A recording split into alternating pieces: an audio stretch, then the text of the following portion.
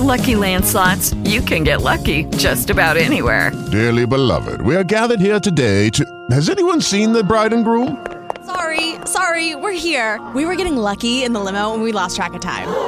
No, Lucky Land Casino, with cash prizes that add up quicker than a guest registry.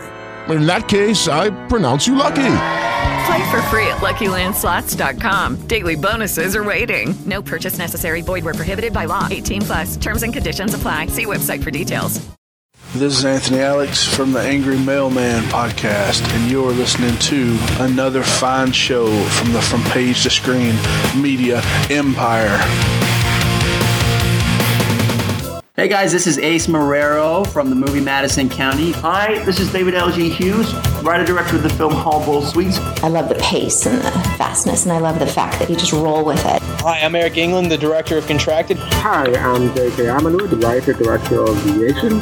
Hi, I'm Brando Benetton, director of Nightfire. My name is Nathan Whitehead, and I wrote the music for Beyond Skylines. Hi, this is James Cullen Brussack, the writer, director, and producer. Hi, this is Ben Lloyd Holmes from the film The Expedition. This is Dominic Burns, the director of Allies. Hey, Stuart, PageToScreen.com up in my bug piece. See, that was my motorcycle running and tracking over my fucking snakes, Jamie's, with eating pizza and pussy. I'm Neil Johnson. I directed Rogue Warrior and The Time War, and I crucified Adolf Hitler. The From Page to Screen.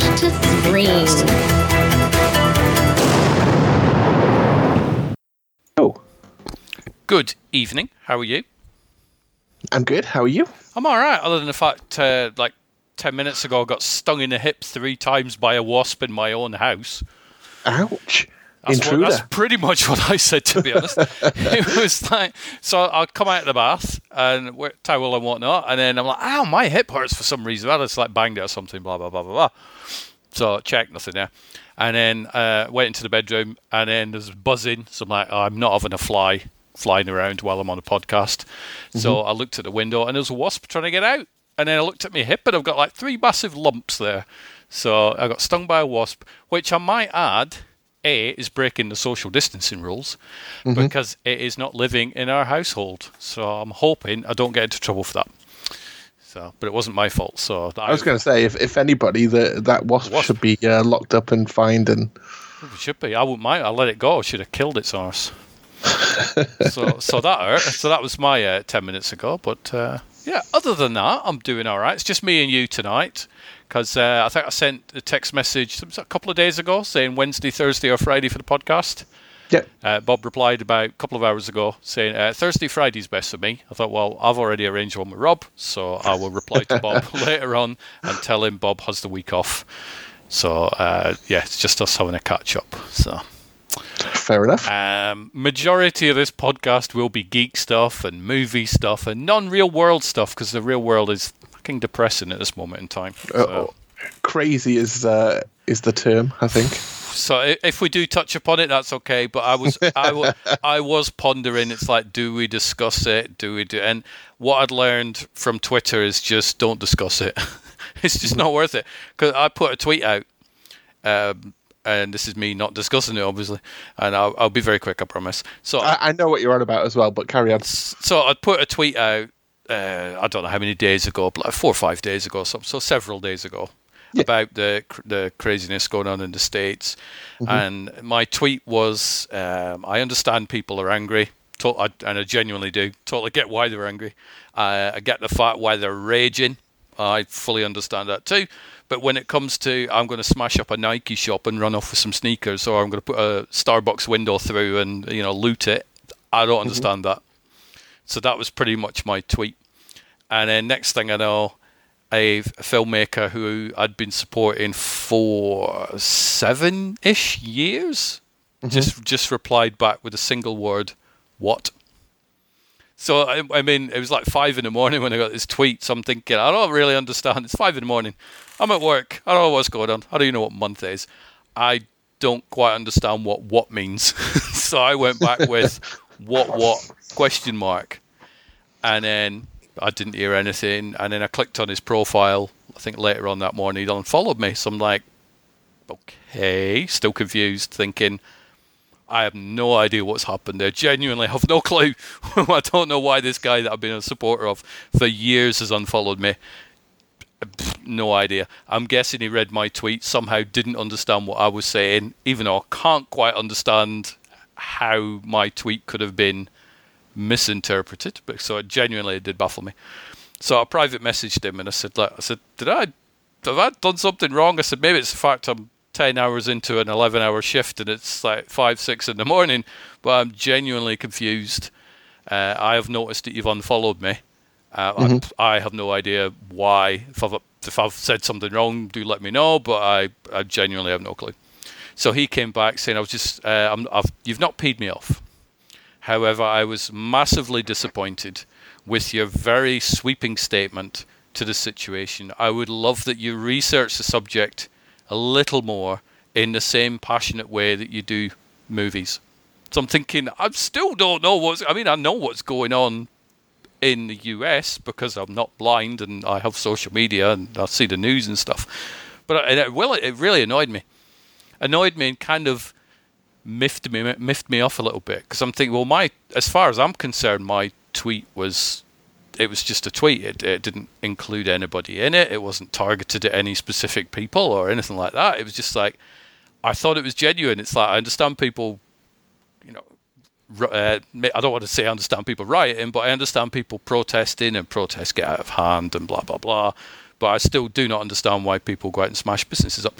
I can only hazard a guess that he misinterpreted my tweet and thought that I was saying the people protesting were the ones torching businesses. Maybe some are, maybe some aren't.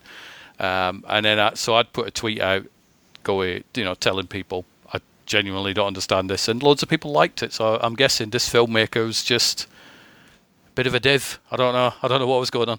So that kind of taught me, right, I ain't talking about this sort of thing on social media. It's not worth it. So on the Monday night, I think the people were talking about Blackout Tuesday, which was a thing. Where they were like, right, change your social media, tweet, Instagram, whatever it is, to a black square and don't use social media. Just stay off it. So I thought, I'm all for that. That's fine. I'll do that. So I got up, did that. And then halfway through the day, when I was logging on to go to my night job, obviously that is social media, but that's not my own account. It is work's account. If people contact us, we have to reply, so therefore I have to use it. And then social media seemed to be filled with people going, oh, all those that changed your account to the Blackout Tuesday and your Black Square, what's the point? Doesn't do any good. It's doing more harm than good. I'm like, what is the right solution? I don't know. It was well confusing. So I had no idea what the hell was going on. So then I vowed, right, I'm definitely not joining in public conversations because I've seen too many people being verbally attacked for saying things that don't deserve being verbally attacked for. And watching the news feeds, you would see so much fake, and I hate to use a Trump phrase, but so much fake news being swapped around. So pictures would be shown going, look, this has happened, and then like 4 or 5 hours later you would get somebody going, no, that picture's been photoshopped, that picture's 10 years old, that picture's this, that picture's that. And it's just, Twitter is pretty horrible at the minute. So it's not worth just not joining in the political conversation, because you're damned if you say something and you're damned if you don't. Pretty much. I saw people saying, look, if you've not donated to a campaign, if you've not signed a petition, you're a waste of space. It's like, what? Maybe we've not all got money. It's a big old mess. So I was going to do like a whole episode on the whole, but yeah, I'm not going to bother. I think it's too chaotic at the minute. Everybody's emotions are way too high, understandably. And just to repeat a phrase that I've mentioned, whatever you say, somebody's going to jump on you, and if you don't say anything, somebody's going to jump on you. So for the next few days, I'm going to hide out in my geek world and watch lots of movies and play lots of video games and just generally hibernate. I think it's the world is a strange time. It reminds me of those in 2019 who went, oh God, I'm glad 2019's over. Yeah, let's just fast forward to 2021, shall we? Well, let's just hope 2021 it gets better. It's not gonna though, is it? I mean, it's like this crap's been going on since 2016 with this. Oh, I'm glad this year's over.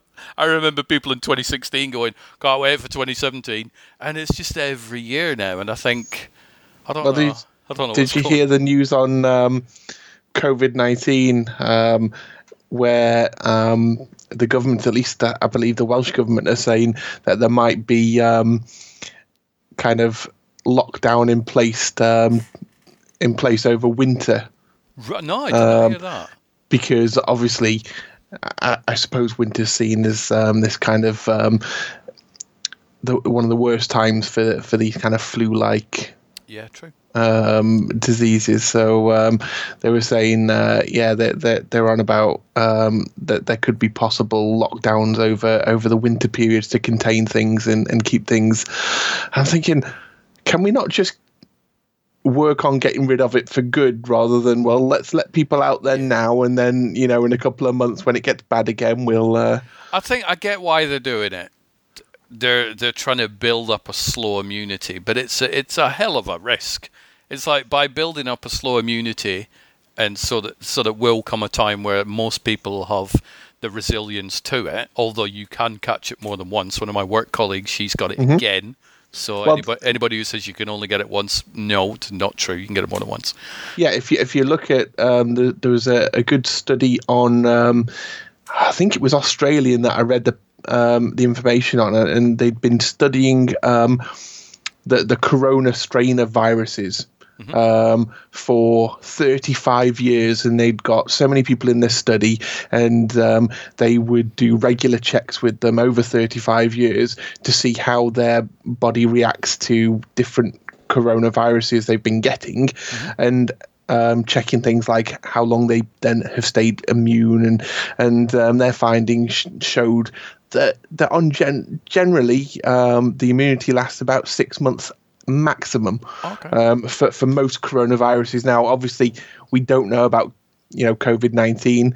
That's one of the problems. We don't know enough about it. But if it follows suit with kind of the rest of the coronaviruses, then it doesn't look like we're going to be able to get immune just by catching it once or twice. It's it's something very different. So I mean, sequels are generally similar to the one that came before, so I don't see how COVID-19 will be too much different from COVID-18, 17, 16 or such like. But it's and I believe Wales are on about doing a 4-week return to school at the end of June for a short term.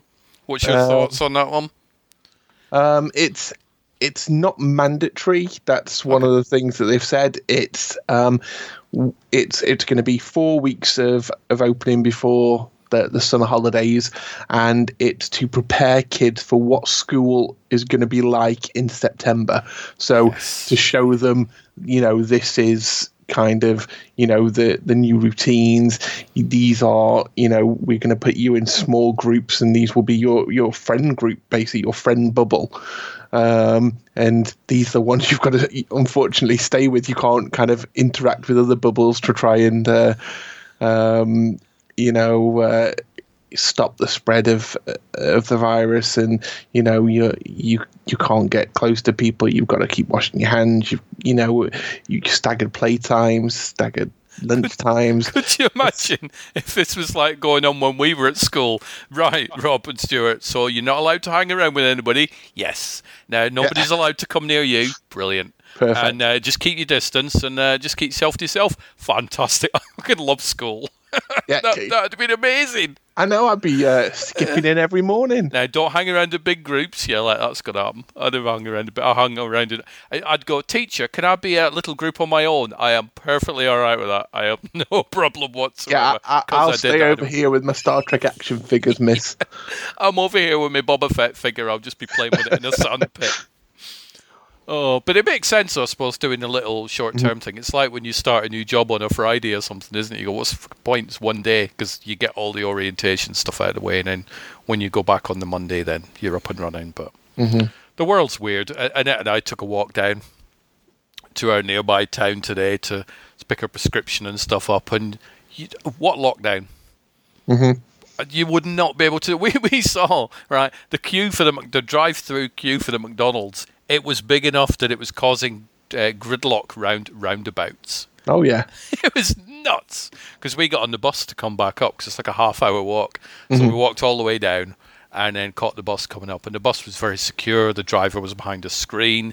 They've got the contactless payments for your card that you can use now, which wasn't a thing weeks and weeks ago. People are generally sitting distances apart and stuff. So that was great. But we sort of hit traffic. We're like, what the hell's causing this traffic thing? Oh, yeah, McDonald's queue. God's sake. Madness. Yeah, it's... you just look at all the pictures of beaches and everything. Yeah. I think we need to box it off and stick it over in the corner because we could go on for hours. I think everybody knows our own thoughts on it. Pretty much. So geeky stuff. Yeah. So, do you remember? I spoke about the Apollo 13 watch party that obviously I didn't manage to attend because I was at work. Well, there was another one this Saturday gone for the Breakfast Club, which I was at work, so obviously I wasn't able to attend that one either. But had I been able to attend that one, that also would have been amazing with lots of people swapping gifts and facts and stuff about the Breakfast Club. Anthony Michael Hall was there, who was in the film, so he'd taken over the Universal All Access Twitter account. People were asking him about the movies, so sharing pictures of him with Molly Ringwald now, and then him with Molly Ringwald then, and it would have been a wonderful. I just wished I was able to attend for that 1 hour and 45 minutes because it would have been absolutely amazing. But I don't think there are any more Twitter watch parties. I may try and persuade Neil Johnson to somehow do Rogue Warrior one. So I'm in for that. Me, you, and him can just sit down, and Tracy can be there, and we can all just start the hashtag and stuff like that. So Neil, make that a thing. Yeah, instead of chasing volcanoes, dude, which you've been doing. But I would definitely. Well, it's safer than going to the beach nowadays. Well, you can't get a space at the beach, to be honest, because they're absolutely packed. So, have I been busy? I think I've been busy. Oh, I bought a couple of new things for my geek walls. I've started. I've got it's a make of figure called NECA. NECA. Okay, yeah, I know NECA. I saw somebody, I'd never heard of them before, and I was looking at these Movie Maniac figures because I used to have some of those years ago, but they're well pricey. They're well expensive. So I thought, I'm not going to bother with some of them. But I saw somebody on Twitter and she'd shared a picture of, I think it was a Michael Myers one she got. So I messaged her and went, what is that? Where'd you get it? What make is it? She said it's a NECA one. So I'm like, okay. How much it cost? She's like, 35 quid. So I'm like, where'd you get it from? So I had a look on Amazon, and Amazon had a whole bunch of these NECA figures. And I looked at them and I saw a really cool Hellraiser Pinhead one. Ooh. And I think it was 37 quid, I think it was. So it wasn't cheap, but it wasn't like Movie Maniacs type, and the detail looked well good, so I thought, all right, I'm moving it. So I ordered it, and about a week later it showed up, and the detail is fantastic. I ended up sharing a picture of it on my on Twitter and stuff, but I'll reshare that again. But NECA may be my new friend. They do look really, really cool. You get little spare hands with it. There's a little Hellraiser puzzle box. There's all these little weapons. The detail is fantastic on them things. So have NECA been running for quite a while then? Years? They've been around for many, many years. I was when I first started my sci-fi shop off, I was stocking NECA items, so we're talking a long time. So yeah. Have you ever been into the collecting of the figures? Was that something you'd take up again, or would you suffer from space? I mean, to be fair, the ultimate figure you've got is that huge fucking Dalek. Which is about 5 foot or something like that. I think it's life size. So it's probably bigger than 5 foot. I obviously I've got the Funko collection going. Yep. So I've got some oversized Funkos now. I've got like the Stay Puft Marshmallow Man, oversized Funko, and so that's fun. And they're kind of piling up in my office with urgent need of a home. Yep. Trying to get your geek wall up and running is not easy. I have geek things all over my house, and I would really, and I might try and do that over the next few days, is just fully geek out my workspace, because I don't think I'm going back to the office anytime soon, from all accounts, which is fine by me. I've obviously collected the Star Trek action figures. I still nowadays I get kind of my mum will come over on a visit. Obviously not at the moment. Yeah. She'd be stopped by North Wales Police on the A55. Plus the goats would be like, what do you want? This is our house, get lost. She'll come over and she's brought a box that they've found in the loft and open it up, and I'm like, oh look, it's a boxed Worf action figure that I never opened because I knew keeping them in their boxes would be worth something one day. So I've still got all of those. I've got original Star Wars action figures that I wasn't as precious about, so they were all opened and played with. I've got quite a good figure collection in various places. You need to do what I need to do and get them all. Just make like an insane workspace, and just even long enough just to take a bunch of pictures, and then tweet it out, send it to me, send it to Neil, send it to Jumpouts, and send it to Tracy Birdsall, because we're all going crazy with the geek wall stuff at the minute. So I think Jumpouts may win, because he does have a lot of really cool like weapons and all that sort of stuff on his wall. But who knows? I think a competition might be needed. Well, I've got a couple of Klingon Batlaths. Really? I think like full size that you can. They are full size, but they are made from foam with like a skeleton inside them to keep them kind of rigid. But a burglar wouldn't know that, though. No, imagine somebody breaking into your house, you're there in your pants and your robe with a bat'leth going, get out of it! That could work. I have a full-size assault rifle that Neil Johnson gave me. It's a replica, I might add. But that would probably be enough to scare a burglar off. And I have my 2 little handguns that Bob gave me a few years ago that would also scare off burglars. So I'm all weaponed up in this in this country, even though they are all fake. They still look real. So it's always good. Oh God, yeah. So other geek edition is I bought a new coffee mug, which is a Close Encounters of the Third Kind coffee mug with a nice little coaster for Close Encounters as well. So it's got like a hidden R2-D2 somewhere or something, or it probably does. I think if you hold it upside down, there's probably an R2-D2 on the underside of it. So I was chatting with Harry Knowles, who runs the Ain't It Cool News website, who's like the king of all geeks. And we were chatting about Close Encounters the other week, and then Annette was browsing for cool coffee mugs. So I'm like, I wonder if there's a Close Encounters mug. So I didn't manage to find one. So my next one will be a Scarface mug. I think that'll probably get at some point. But I'm just trying to kit out the geek thing. I've got my the new podcast award from the Star One Podcast Awards for our show. So award-winning podcast this be again. I know you're going to have to change the opener. Well, no, it's already opener. I've got Anthony Alex on the opener saying, welcome to another episode of the award-winning blah, blah, blah, because the show won AMPI Awards years ago, so I could get away with using the same thing. Yeah, true. Starting up a new podcast, Spending Time With, which will be interviewing the filmmakers who have submitted to the UK Motion Picture Festival. So how's that going? It's going all right. It, as I'm sure you understand, it is not the best time of the week or month to be able to go out and go, hey, filmmakers. It's kind of, Twitter has been flattened at the minute with obviously 1 or 2 different subjects. So that's kind of an awkward time to go, hey, look, submit your short film. So, but it's going all right. It's doing okay. Yep.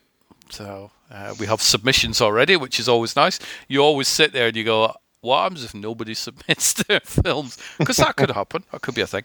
But no, they're up to me in submissions already. So I've got some films to watch at some point. So but not too many where it's a case of I can't sleep, I can't go to work.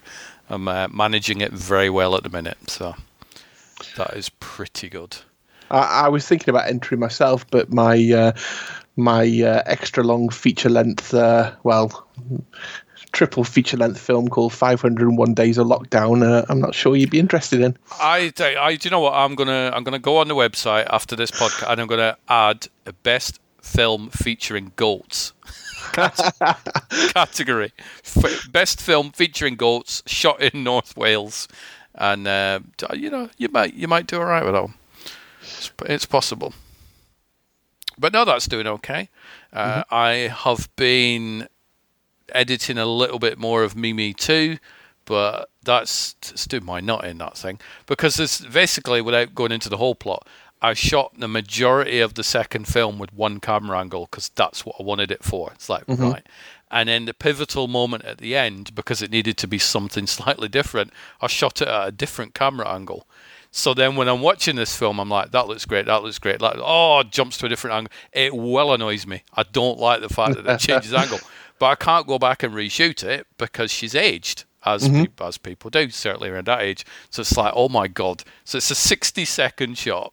There's nothing wrong with the shot, but it just niggles me when I'm looking at the change. So I'm like, how the hell do I answer that? So I've worked out a way to possibly do it, but it only involves a major rewrite on the third Mimi and massive undertaking and re-editing of all the footage on the first and second one. But so it's like, for God's sake, all because of me going, this shot will work. So you do learn when you make a film. My God, do you learn some lessons? So yeah. So next time you get that idea, I presume you'll go, right, I'll film the idea, but also film the traditional angle as well. Exactly. Yeah. It's easy, isn't it? You go, do you know what? I'm going to film it twice. Yeah. One from that angle, one from that. It's such an easy solution. But guess who didn't think of it? Yeah, that'd be me, Mr. Dumbarse over here. Well, you were busy at the time. I was, but not as busy as I'm going to be redoing the whole damn thing. But it'll work out. There's no massive rush. So that's the beauty of these Mimi films. It's like, be out when it's out. It's fine. There's no rush. But I was enjoying editing because this is like the second complete work print of the second one that I've done. And I'm like, I love it. Oh, I don't like that shot though. It's one of these. Like, imagine making a film and you go, brilliant, it's finished now. I'm really happy with it. It's finalized. It's out in the wild. Everybody can watch it. But every time you see it, you look at that one shot and you go, oh, God, I hate that shot. And it was nothing that Lamissa did. She was perfect. It was nothing that there was no technical issues. It was just me going, yeah, I'm just going to do this at a different angle. Idiot. Absolute idiot. But, live and learn.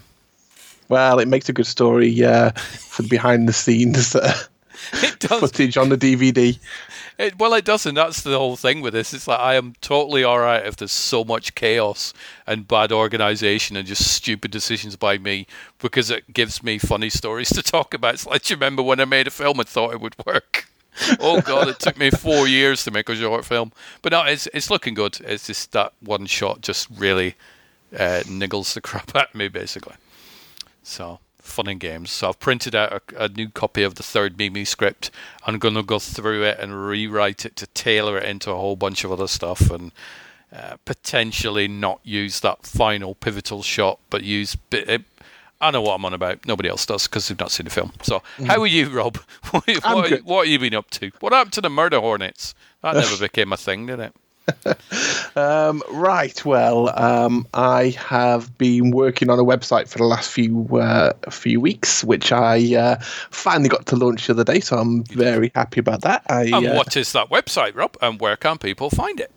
The website is called Diolch Wales, and you can find it at diolch.wales. That's DIOLCH.Wales. I'm so glad you've spelt it. Diolch means thank you in Welsh. Aha. Imagine like all our American listeners in Australia going, what? But, to be fair, I wouldn't have known how to spell it, so nothing against Americans or Australians. But, yeah, it's one of those things, with everything that's been going on with COVID-19, my day job cut my hours down to 2 days a week, which gave me 3 days a week of free time. And I thought, you know what, I'm going to use that free time to do something positive, and put up a website that's going to have useful information and say thank you to all the NHS staff and key workers and everyone else kind of helping fight COVID-19 in Wales. So Diolch.Wales was born. And are you happy now that it's out there? And I'm happy, but I've got so much more to do to this site. The original idea was literally, like a kind of a single page bit of information, and then I started kind of designing the site and adding more and more pages, and I think at the moment it's about 25 pages and growing.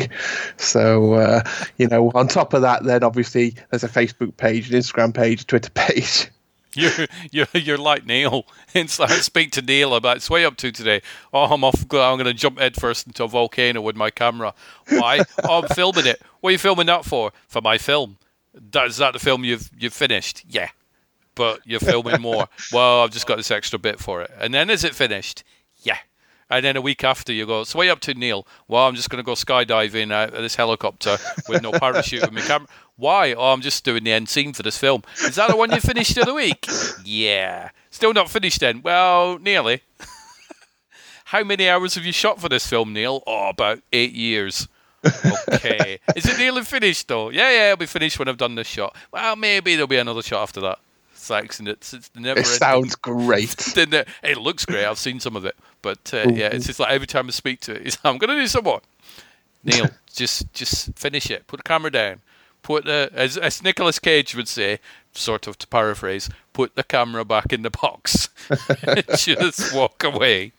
Start editing, my friend. Start editing. So it's kind of madness. So what else have you been up to then, other than website? Not much, to be honest. I've been spending all my free time working on that. I have managed to watch a bit of TV, which is always good. Mm-hmm. So do you want me to go into that now? I think so. I think I've probably covered most of my news. Let me have a look. Yeah. What have you watched? Let's crack on with that. Me and Nicole, we now have an understanding. I am able to watch The Purge Season 2 guilt-free without feeling like I'm cheating on her. How did you manage that? I need to know about these negotiations. In the end, it came down to I really need to watch the Purge Season 2 because I keep talking about it and keep saying I'm going to watch it, and then we end up not watching it because it's at the end of the night or we don't have time. And she said, well, I like it, but if you want to, you can watch it. So I said, great. Brilliant. So have you finished it now then?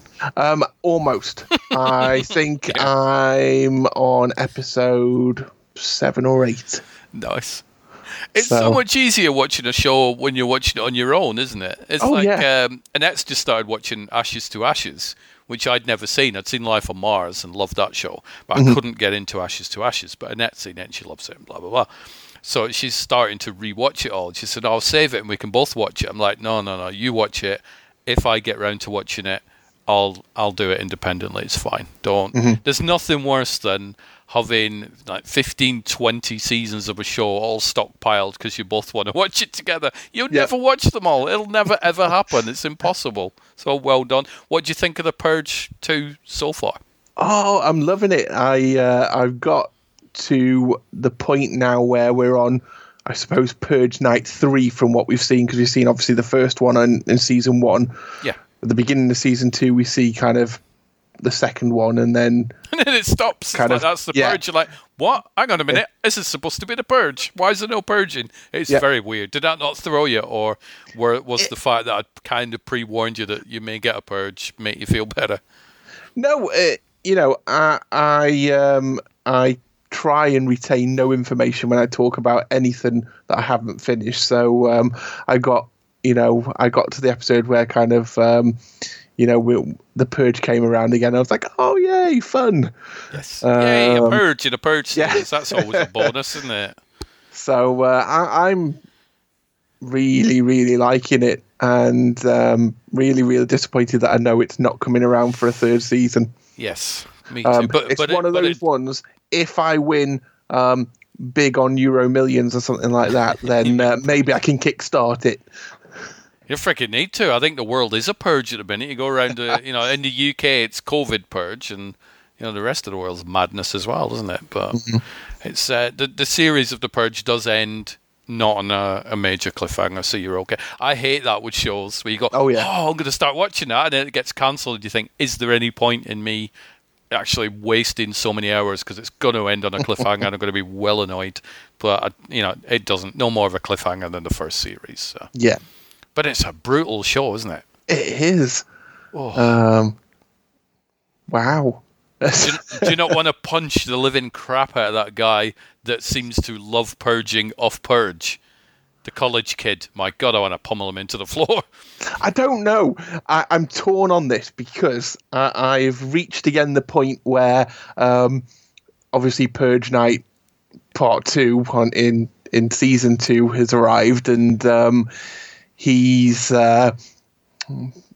having disagreements with his college friends. Yes, he is. And obviously his mate who left him all alone. Yep. I'm torn. I'm almost rooting for the guy with the mask. Really? Oh, yeah. See, I was until he butchered that old guy who was selling drinks in the middle of nowhere. I'm like, right, now you're a dick. Now you're going to go on my dickhead list. That was no need for that. Well, yeah, the guy, his strawberries look nice and everything. So he just butchered him. Like, really? But no, it's a really good season. I was a little bit concerned about it at the beginning, thinking, is this not going to be as good as season 1? But I think it probably is. It's just different. It's not the same old. And I suppose that would have been the worst thing. It's like, here we go again. No, we saw that last season with different characters. It is definitely something different this season. I'll tell you something, though. There's those college girls or whatever who told their dad to leave the bedroom. They're a bit brutal. I wouldn't be happy if that was my daughter. I'd watch a film with all them in, though. I saw that scene and I'm thinking, this is what the Harley Quinn movie should have been like. And I haven't seen Birds of Prey, but I'm guessing it's not like that. But I thought, you know what? If this was what the Birds of Prey movie was, I'd kind of watch that. They were like, you're kind of scary, but you're all watchable because you're all nuts.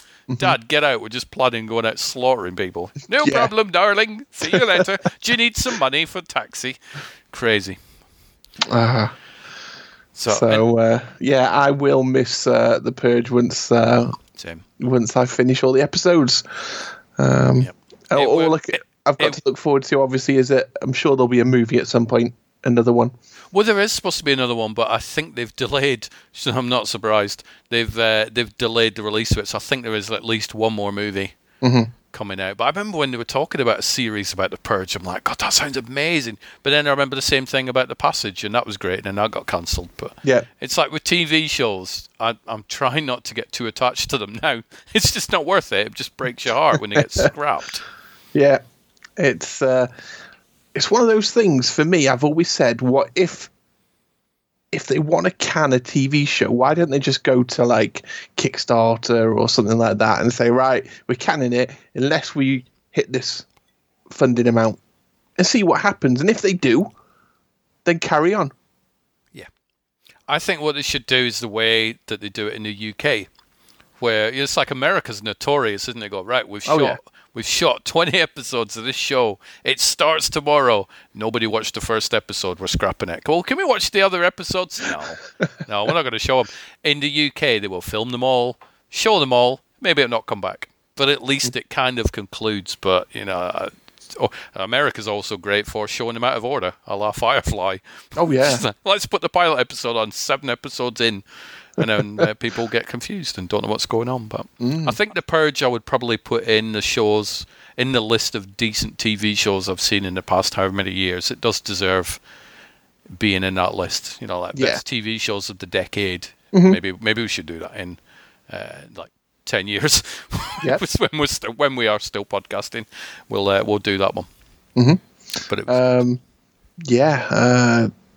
like you say, unfortunately, America is notorious for axing these shows. I always remember Roswell, and I think I've mentioned it before, being axed because I think they put it on against Buffy the Vampire Slayer that was in like kind of season 7 at the time or something like that. Yeah. And surprise, surprise, same time slot. No one was watching Roswell. Well, no, everybody was watching Buffy. And Roswell was good. It was. I enjoyed that show. I don't think I ever finished it because I went through this phase. I had all the 3-season box sets at one point because I went out and bought them all because it was like this was at a time where anything to do with aliens and sci-fi I would just gobble up. So I'm like, something based on Roswell, I'm having that. Brilliant, gotta get it. So I bought all 3 seasons. I think I watched maybe 1.5 seasons and thought, right, I'll finish that off later on, and then just never. So if it does drop onto a platform at some point, I will watch it. And because it looks like fluff. And it's fun. We need fluff. We can't watch purge shows all the time. We'd be right miserable, depressing, angry people. So anything else you have watched? I have. I've started a new series, which is, in my opinion, amazing. And you need to watch it if you haven't already. It's on Netflix, and it's called Space Force. This is the Steve Carell thing, isn't it? It is. I have not watched it. John Malkovich. I am aware of it. It's great. It's like kind of the world's finally caught up with Red Dwarf. That was way ahead of its time. Obviously, this is based down on Earth. We don't have little green men running around like on Red Dwarf, but it's the same kind of vein of a comedy show based on kind of space. I can't get enough of it at the moment. So is it a pure comedy, or is it what sort of genre is it? No, it's very much a comedic look at kind of Donald Trump's Space Force.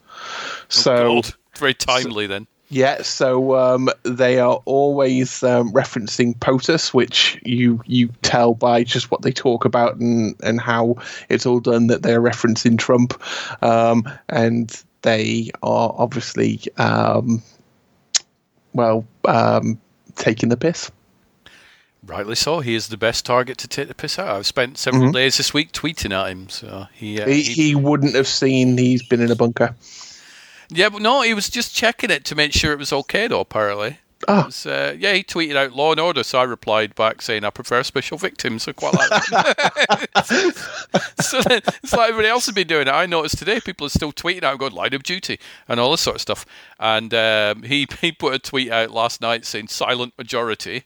So I tweeted back at him saying majorly nuts, I think. So it's like I've spent the past few weeks or the past few days seeing his stupid tweets, replying back to him with such sarcasm as I can get. But he's not blocked me yet, so that's on my bucket list to have Donald Trump block me. He's not living on planet Earth, that guy, is he? He's clearly. Well, maybe that's why there's Space Force. They should put him in a rocket and blast him off. Him and Boris. Get rid of him. Never mind sending Dominic Cummings to Durham. Just put Boris and Trump to Mars. Well, no offense to Martians, but so you'd recommend watching Space Force then? Oh yeah. Is it all the episodes on, or is it a week-to-week thing? No, they've got all, I believe, 10 episodes on there, ready to watch. I'm, I think, on episode 7 or 8 of that as well. You have been watching a lot of TV. I have. If Bob was here, he'd be like, well, watch the trailer. Maybe. Damn, you've been busy. So I shall add that to my ever-growing list as well then. Yeah, it's a really good series, and having a look on IMDb, it's also been well received by others. Nice, which potentially means coming back for a season 2. So Netflix are doing well then. We're pimping Netflix out. Yeah, it's nice to see new content. A lot of places don't seem to have it, so it's nice to see something like Space Force hitting our screens. Well, I'm going to give give Shudder a bit of a shout out because I've been watching season 2 of Wolf Creek. I finished the first 6 episodes of season 1. I don't know if you've seen the Wolf Creek movies, but I haven't. They're brutal movies, but they're great. But they're very pure horror movies, and set in the Australian outback. And the lead guy is Mick, and he's a raging serial killer that will think nothing about plunging a knife in your chest or cutting your head off. It is violent stuff. So your daughter, Addie, do not watch Wolf Creek. Do not watch it. It's not. Just save it for like 30 years and then maybe watch it behind a pillow. So that's quite violent. And so I finished off season 1 and it ended on a bit of a weird one. So I'm thinking, how the hell can they have a season 2? This makes no sense. So I went straight into the season 2 episode. I'm like, all right, there we go. Oh, they hooked you right in. Now that makes sense. So I've got 5 episodes of that to watch on Shudder, which is pretty good. I finished off season 4 of Bosch on Amazon Prime, which is a great show. It's a very, very slow It's about washing machines. It is about a washing machine. It's about a pair of headphones and speakers. And it's about an LA detective called Bosch, played by Titus Welliver. That is the coolest name for an actor. If ever I die and come back, I'm going to change my name to Titus Welliver. It sounds very, very Roman, very epic. So it does have a continuing-ish story arc across the seasons, but generally it's like, this season it's this story, next season it's a different story. So season 6 is already on Amazon. Season 7 will be the final show, all based on the books by Michael Connolly. So I battered through season 4 and finished that one. I am currently working through the HBO TV series The Pacific, which is probably about 15 years old. It's kind of the follow-up to Band of Brothers, which is the best miniseries ever. It's a fact. And The Pacific is set in World War II, and it's obviously all based in the Pacific. So episode 2 out of episode 10. It's good stuff. It's kind of like Saving Private Ryan, which I don't know if you've ever seen Band of Brothers. I haven't, but as soon as you mentioned World War II and kind of history stuff, I'm already hooked. Band of Brothers, without the shadow of a doubt, is the best mini-series, limited series, whatever you want to call it, that exists. It's great. It's 10 episodes. There's so many people in that show. There's nuts. Just go onto like IMDb or whatever and then look at Band of Brothers and look at the cast list. It's mental. There's like so many people that you'll have seen in loads of films over the years. Executive produced by Steven Spielberg and Tom Hanks. Oh. So, obviously they'd done Saving Private Ryan and then thought we need to tell similar type stories. And Band of Brothers is in the same world as Saving Private Ryan.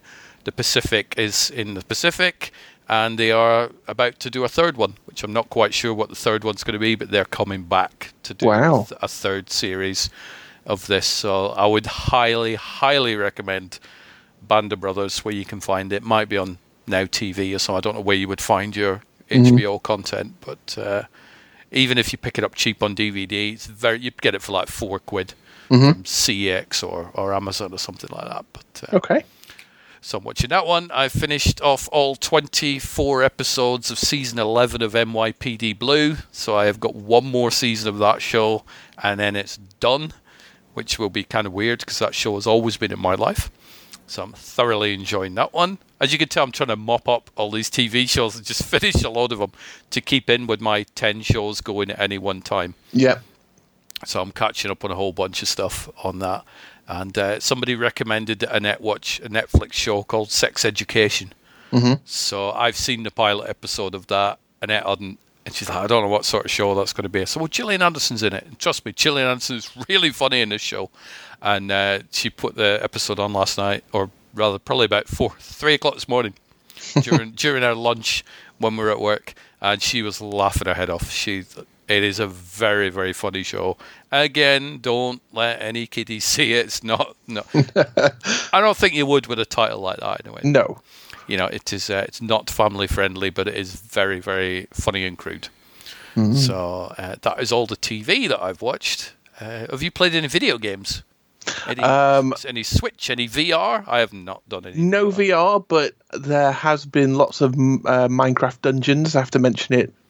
Last week. I am on, as far as I know, the last level.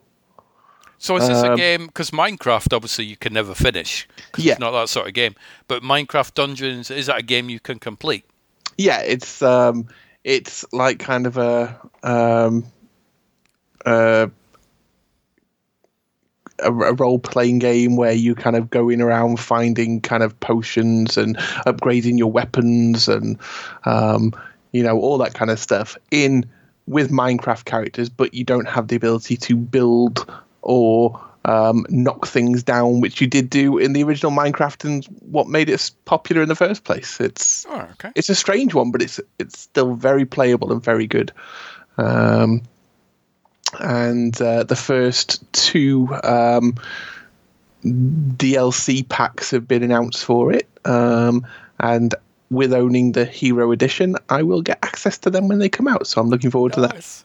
There's nothing more annoying, is there, when you've got a game and then they go, yay, add-ons, it's going to cost you this much. You're like, what? Yeah. I don't buy the season pass type things all the time, but I know it when I should get one. I got one for the Division 2, and the DLC. It's like every time you put the console on, there's a new update. Oh, for God's sake.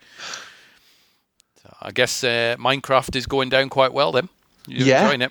Good. Yeah, both me and Addy alike, so...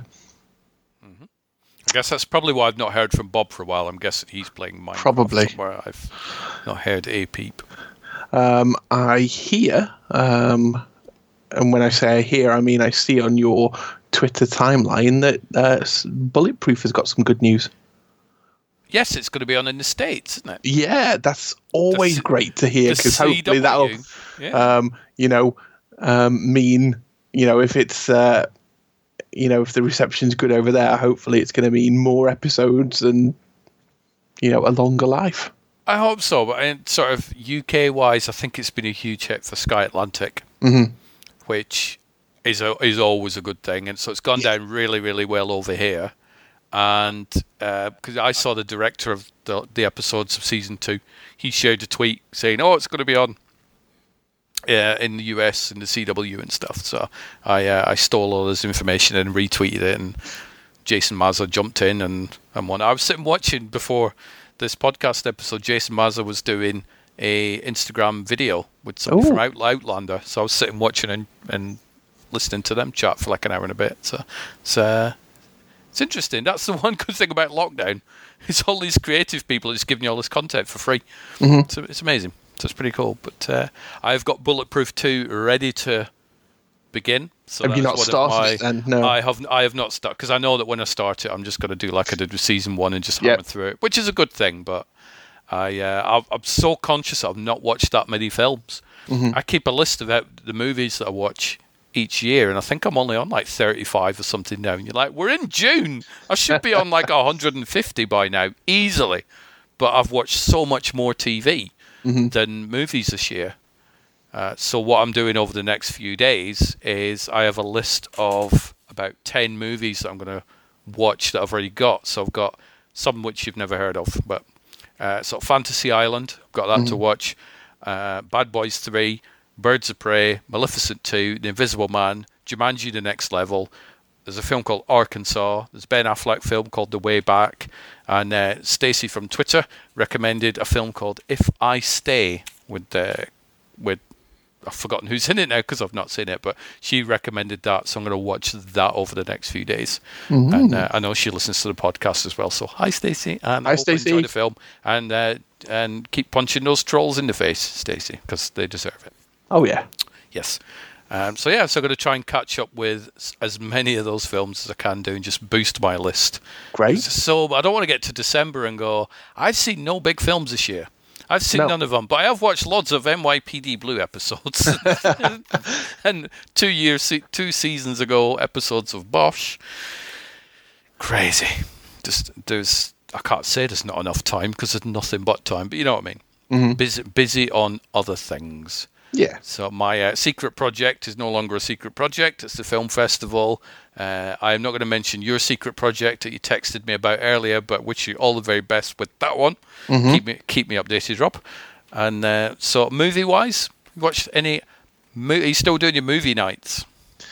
We are still doing movie nights. we watched a movie called Astro Kid. Which yes, is this the one that's kind of set in the 80s, isn't it? No, it's is that a different one? Yeah, this is an animated thing, and you've got a kid that's on a rocket with his parents, and they're exploring. His parents are kind of scientists, and his dad's teaching him, this is how you catalog kind of rock samples, and so you take a picture, and he leaves them to catalog the thousands of rock samples they've got, and some things happen, and the ship ends up being kind of destroyed, and the kid gets separated from the parents, and befriends his safety robot that was on board his ejection capsule, and as they're on an alien world, waiting for rescue. It's a good, fun movie, especially if you like sci-fi. It's great to kind of combine the both if I'm watching animated stuff with Addy. And we do like a little bit of sci-fi, don't we? Yeah, there's just something about it, I've always been interested in that, genre, A little bit. Dip your toes in now and again. Yeah, every now and again, when I'm not doing other things, that sci-fi stuff's all right. And are you still watching them on your projector? Yes. Good. It makes a difference, if you've got something like a projector, if, you've been suffering through lockdown, just having that kind of break, doing something different on a Saturday night or whatever night you want to make it, it makes all the difference. It really does make make things different. We went as far now, and you will be invited to partake when all of this ends and we can all meet up. For Addy's birthday the other month, we did kind of a movie experience, kind of cinema experience where she could choose the film. She could come to the kiosk and buy popcorn and hot dogs and nachos. So we bought kind of proper cinema nachos. It was like a 2.5 kilo can of proper cinema nacho cheese. Okay. Which we've still got because you can freeze it. So we froze it kind of in individual bags, so it's easy to get out and kind of use again. So yeah, we've now got the whole setup, so we can really do Saturday night at the movies in style. We sit there with nachos and cheese and a bag of wine gums occasionally, and just have fun. Have you got anybody that will just walk in front of you, or anybody that sits next to you just on their phone all the time? Amazingly, this is the best experience. This is the best cinema. We don't have any of that. It's like VIP seating.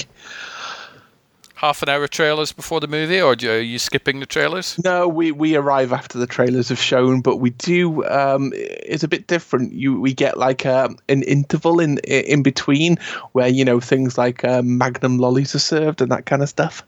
I thought you were going to go, there's an interval every time somebody wants to go to the bathroom. No, just when we want a Magnum. So how far ahead do you schedule the film? Do you know what you're going to be watching next week, for example? Or do you just, on the day you go, right, let's watch this? Yeah, it's one of those things that on the day, I'll usually spend 10 minutes getting together some ideas and say, how about this? And, usually it's, let's go. Get a dice roll like Annette's got. Yeah. She's massively OCD with that thing. I don't. I'll go, do you know what? I'm in the mood to watch. Because we watched Star Trek First Contact last week, which Annette had never seen before. And I think we'd mentioned it last time, which she now prefers the Picard era to the Captain Kirk one. And like 2 days after, I said, do you want to watch the next one? Insurrection. Because I really like Insurrection. It takes a bit of a bashing, but to me, people went, it just feels like a long episode. Yeah. What's wrong with that? I don't get it. It's great. I'm perfectly fine with it. It's better than Nemesis. And so I said, do you want to watch Insurrection? She went, no, because it's not come up in a dice roll. But it might never come up in a dice roll. I want to watch it. So who knows? We may watch it over the next few days. But eBay weighted dice, isn't it? Yeah, pretty much. Yeah, just get me a dice with like 5 or 6 number 5s on it, and So yeah, I'm more impulsive. I'll go, oh, do you know what I'm in the mood to watch? I'm in the mood to watch this. But she's very much like, needs to be a dice roll. Mm-hmm. So, but yeah. So I'm going to try and catch up on some more movies. But while we're on about projectors, though, we've got one. Mm-hmm. And we plugged it in to test it, and it was fine. And then it's gone back in its box, and it sits there. And we spent about 400 quid on this thing. Because I can't work out how to get the sound... It's not a case of the sound's not working, but the projector itself will play the sound out its crappy little speaker. Yeah. But I've got a cinema surround kit, I've got a sound bar, I've got all this stuff. Where do you place the projector in relation to where the sound... That's what I can't work out. Is like how to get the sound perfectly... Because you go to the cinema and the sound comes out the screen, doesn't it? Yeah. Like, right, that works. How does that work with a projector? That's what I can't work out. Well, the projector we own, we're lucky in the sense that all the reviews before I ordered this thing said that the sound was great on it, and it is. Mm-hmm. So we literally sit down and listen to the sound out of the projector, and have got very kind of used to that being behind us, and it doesn't make one bit of difference. The next purchase on my list is for a soundbar that then can kind of come out of hiding when needed and be placed in front of the projector, in front of kind of where we're sitting. So that's the next idea. Because I do want to test this projector out. Obviously, it's a projector; it's great, but you'll find that if you're anything like us, you almost get addicted to watching things on a projector and don't want to go back to your TV, and then you have to kind of force yourself, else it just becomes kind of the norm, and you don't get that kind of great experience when you do kind of watch your projector. Well, I'd originally had an LG 4K TV, which I bought, I think, like 18 months ago, and it started going a bit wonky, so these little purple patches appeared on it. So I'm like, what the hell? They'd run out of guarantee, and I'd not got the extended warranty. So I'm like, right, I'm never buying another LG 4K TV, because apparently they are more prone to this problem than other ones. So I'm like, right, so I'm going to get another TV. That's fine. She said, well, you get this one fixed. I'm like, you can't. Nowadays, you can't get TVs fixed. It costs you just as much to buy a new TV, really, doesn't it? So I thought I'd get another one. So I was online one day, and I looked at these projectors. I thought, oof, that projector, that would be amazing, because I'd be got like a 70-inch thing on my wall or whatever. It'd be fantastic. So I ordered one. I'm like, brilliant. So I ordered it. And then I thought, yeah, maybe I'm better off with a television, because playing video games and all this sort of stuff. So I'm going to get a TV. So I'll get the TV and I'll cancel a projector. So I ordered a TV, which was a Samsung 4K TV, which is fantastic, by the way. And I ordered that, and then I went, right, can I cancel a projector? And he went, oh, sorry, it's been processed. What? What? How's that? Shit, I've got one of each now. So then I told Annette about it. I said, oh, there's a couple of parcels coming tomorrow. I said, there's a big one and a little one. I said, if the little one shows up first, can you refuse a delivery and they'll send it back? And if the big one shows up, take that one, because that's what I want. She's like, why? What is it? So I explained it all. And she said, well, why don't I buy the projector? I'm like, well, you can do. I said, but it's not cheap. She said, how much is it? A couple of hundred? I went, yeah, it's like 400 quid. Oh. So she said, well, I'll pay for the projector, and you'll keep the TV. So that's how we've ended up with both of them. But just because of sheer laziness, probably, we've not used a projector. But I may try and faff with that and test it out over the next few days. But it was always the sound thing that niggled me. Yeah. I have to say, hook your PlayStation up to your projector as well. Oh, wow. Yeah. Minecraft on, the projector is amazing. So it'll be exactly the same with you on your PlayStation 4 playing games, kind of, get Resident Evil up on there. That's a good one. Oh, God. Well, I played that on VR. It's like, holy crap, that is a creepy arse game in VR, that one. That is grim. But, yeah, I think I only tested it on a U2 concert. I thought, right, what can I test it? So I got a music DVD out, and I put it on. And it looked amazing. It looked really, and the sound was pretty good. But, being in a house where I've got all these different surround sound things, you're like, well, I'm not going to use this until it's perfect. So therefore it can sit in a box under my bed for 6 months because I'm an idiot. We ordered potentially for again Addie's birthday, but never ended up using it because of the weather. I want to say it's a 120-inch outdoor screen as well. Wow. For the projector. So now we're set up for kind of summer movies in the garden. So is that like a physical screen? It's one of these kind of white canvasy type material things that you can kind of fold up. It's got like the metal eyelets around the edge, and then you get kind of your bungee cables, and you can kind of set it up somewhere in your garden. So it's one of those. But the material, whatever the material is supposed to be great for, showing stuff off on a projector. So, what would you call it? What would you call that? Is it just a projector screen, isn't it? Yeah, like an outdoor projector screen. But because they're canvas and a bit of eyelets, they're all really, really cheap. I think this one was about £25-30. I'm just looking on Amazon because you made me think then. And it does, you can get them for about 25-30 quid. Yeah.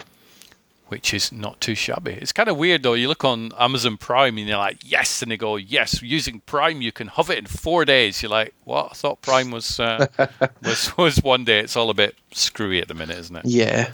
So I'm probably going to look at that because I can hang that projector screen inside the house, can't I, really? Yeah. That is one of the ideas for the one we've got as well, because you can get kind of frames that these things go on as well if you've got nowhere you can kind of physically hang it. So the idea at some point was to buy a frame, so then we've got kind of a portable system we can take around with us if we're ever off to a friend's or doing a birthday party or something like that.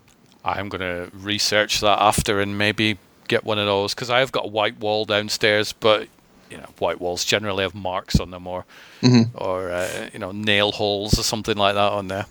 But yeah, you may be. Hopefully next time we podcast, it'll be like, "Hey Rob, I watched this on the projector. It was amazing." Oh yes, good. Get yourself some popcorn. I might do. I want to get into films more. I've watched way too much TV this year. Which is a good thing, but it's also a bad thing because movies are easy. You watch one for 2 hours and you go, right, done now. It's complete. Mm-hmm. Nobody really cares if I've watched 200 episodes of NYPD Blue. That is not good listening. It's not. I'm not going to do an episode where it's like, let's talk about the latest NYPD Blue episode. It's so much better if it's like, let's talk about Extraction on Netflix. Have you watched that one? Jog my memory. It's a 2020 film. So it's in the chart for Netflix. I do quite like the fact that Netflix has a chart now. It's quite good. And it is Chris Hemsworth is a mercenary, and he gets employed to go rescue this child. And it's the most John Wick film I've seen that doesn't feature somebody called John Wick. I watched it, I think, last weekend, and my God, it's such a good film. The choreography is mental. I've got halfway through it. It's what do you think?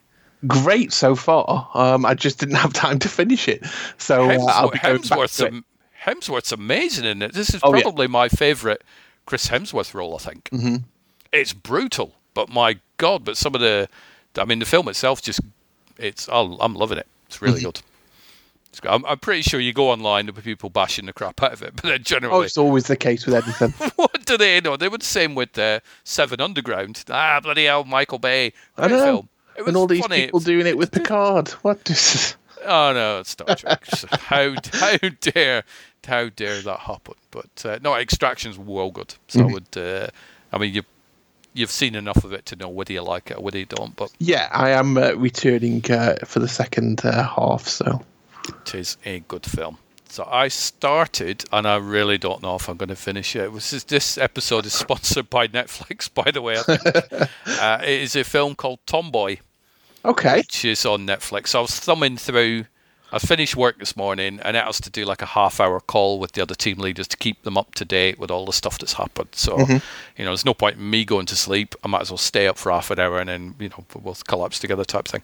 So I thought, well, I'm going to put a film on and just watch 20 minutes of it. Let me find out what I'm going to watch. So put Netflix on.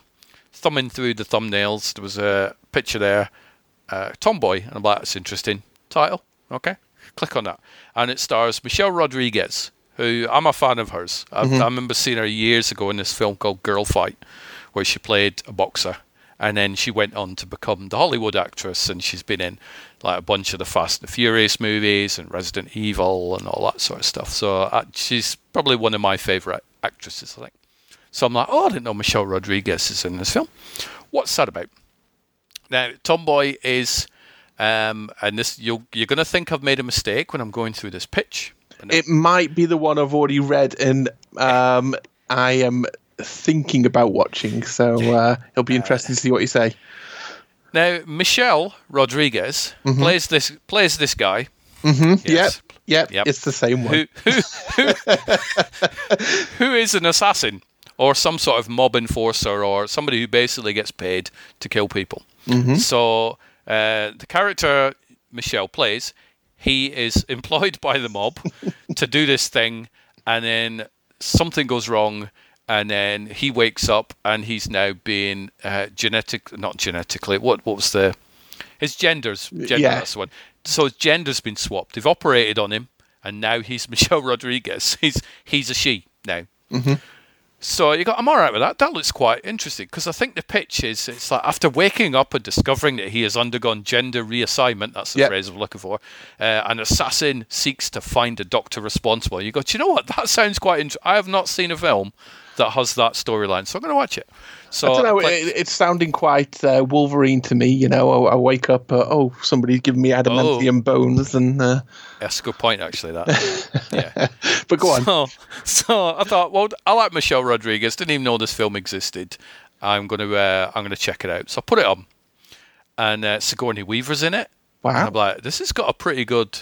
There's a lot of faces in it where you're like, damn, it's directed by Walter Hill, who's done like 48 Hours and another 40. So it's a good caliber of cast and crew on this thing. So it was all going well until I was introduced to the character that Michelle Rodriguez was playing. And literally all they've done is slapped a beard on her. They have. They put a beard on her, and you look at it and you go, okay, but I know that that's literally just Michelle Rodriguez, and you've just slapped a big beard on her, right? Now I have to ask, is this before the gender reassignment surgery? Yeah, okay. Yeah, because it's sort of the thing of the film is it shows you the before, and then it shows you the thing going wrong, and then it shows you Michelle Rodriguez waking up. It's like, whoa, what happened? Where's my beard gone? So it's kind of in chronological order. So that's how you are met with the bearded Michelle Rodriguez. So it's literally they've just slapped a beard on her, and you're like, that is seriously because all I can see is Michelle Rodriguez. You've just put a beard on your face, right? So you're like, okay, this is maybe going to take me a little while to get used to this, but I'm sure it'll all be fine when it gets to the gender reassignment, and then it turns into a proper Michelle Rodriguez action film, because she's good in her action roles. So she so he, because it's still a he at this point, he goes out to a bar and he's sitting there drinking, looking all miserable and this, that, and the other, and this waitress catches his eye. And you're like, oh no, please don't have a love scene with Michelle Rodriguez wearing a beard, taking a woman back to the. Oh, we're getting one of them then, right? Okay. Oh. So we get a quick scene of that, and it shows you. I'm not quite sure how they've done the chest, because Michelle Rodriguez has things on her chest that generally most guys don't. Some guys probably do. That's fine, but. Don't. So the chest hair's everywhere. It's the worst chest hair I've ever seen. It's like, you would shave that stuff. And then when it cuts behind during the love scene, he has got the smoothest back ever. It's smooth, not even a single hair on it, because it's all on the front of the chest. And you're like, okay, I'm still struggling with this, but hopefully the film will get a little bit better once we get to the gender reassignment thing, and it turns into a Michelle Rodriguez action flick. Brilliant. So the love scene finishes, and then Michelle Rodriguez goes for a shower, and then you see him in the shower, but from the back, so you see this lovely smooth back. It's great. So it's obviously waxed, but the front isn't. And then there's a shot where he walks out the shower, and they've literally just slapped a plastic cock on her. Oh. And you're like, what the frick? And the worst pubic chest hair you've ever seen in your entire life. And you're like, it's just nuts. Not only is Michelle Rodriguez wearing a beard and got the worst chest hair ever, but the smoothest back I've ever seen on a man ever. But there's a plastic cock strapped to the front. See, like, why would you need to show that? It's like, if you can't do it properly, so it looks convincing, just don't do it. So we do that, and then things go wrong, and then Michelle Rodriguez wakes up all covered in bandages, and then goes to the mirror, takes the bandages off, and is like, I've turned into a very attractive woman. Oh my God, where's my beard gone? This is nuts. And then gradually works out, I've got boobs. And then he freaks out, she freaks. I think she's a she now, technically, so now I have to refer to her as she. So she freaks out because she's got boobs, so she's like squeezing them for a little bit, and then she discovers her plastic cock is not there anymore. So she's like, drops to her knees, and it's like, no, and starts trashing up the hotel room. So that's pretty much where I've got to, but it is worth watching just to see what a mess they've made of just, we need her to look like a man. Right, get me that plastic dildo, pass me that clump of hair and some Pritt sticks, and let's slap a beard on this very talented actress, and then nobody will even doubt that she is a woman. But I've got to ask, does the voice change at all? Does she try and put on a different voice, or she's kind of got a masculine-y voice anyway. If you watch her in a lot of films, so she's got kind of a deep voice, but it is a little bit deeper than before the op. So obviously she's a bit more like, hey, how are you? Yeah. And then when the bandages come off, she's like, oh my God, I have breasts. So, there's a massive change in the voice, but it's slightly different. But I'm going to be, because she's a good actress. I am genuinely a fan of hers. So I'm interested to see whether now she's the woman character, whether she will still have the male mannerisms, or whether she will just start walking around like Michelle Rodriguez. But it's the weirdest film I've ever seen. It's let's just slap a beard on her. No. So I think for Mimi 4, which I'll film with Lamissa when she's 14, I go, do you know what? I need you to play like a 40-year-old. So let's just put a wig on you and then just slouch. There you go. That'll do. But no, it's Tomboy, weirdest.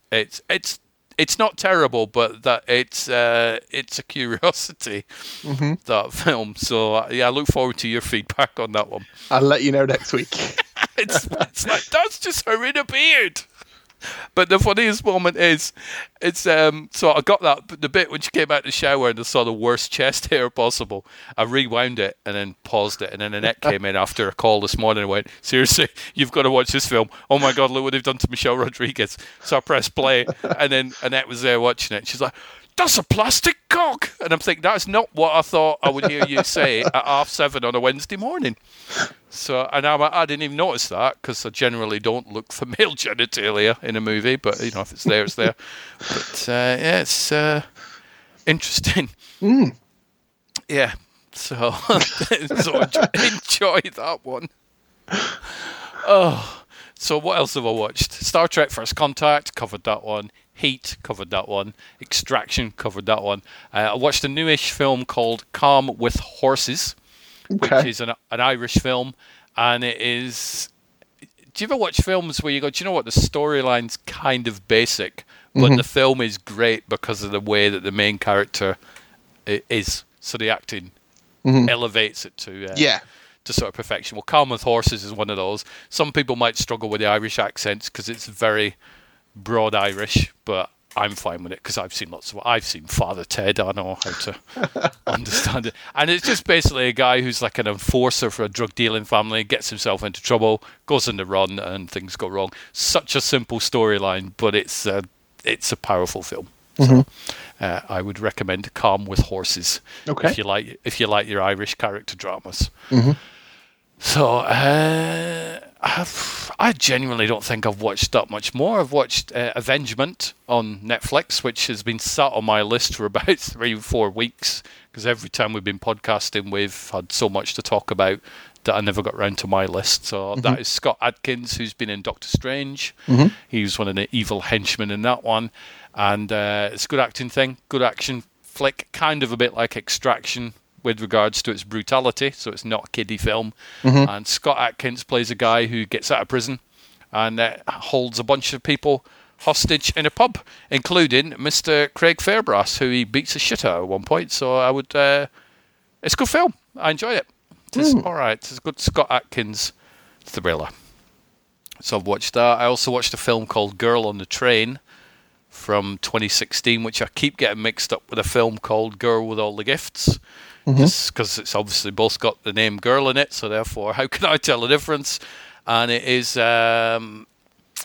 Emily Blunt is on a train and she goes past this house and she sees something going on and she's like, that kind of looks weird, and then she starts sticking her nose in where she shouldn't, and the plot thickens and it turns into a bit of a mystery type film. And I'm trying to do it without giving any spoilers whatsoever, but it is good. It's a really good film. Luke Evans is in there, Rebecca Ferguson, who's always watchable. But yeah, Girl on the Train, nice little thriller. I think it's one that you and Nicole would like. So it's a proper, there's no raging car chases or anything like that. It's just a really good, where's this story going type thriller. Now, I did watch that one on DVD, so I don't know where you would source that one, but I'm sure you have many, many streaming platforms.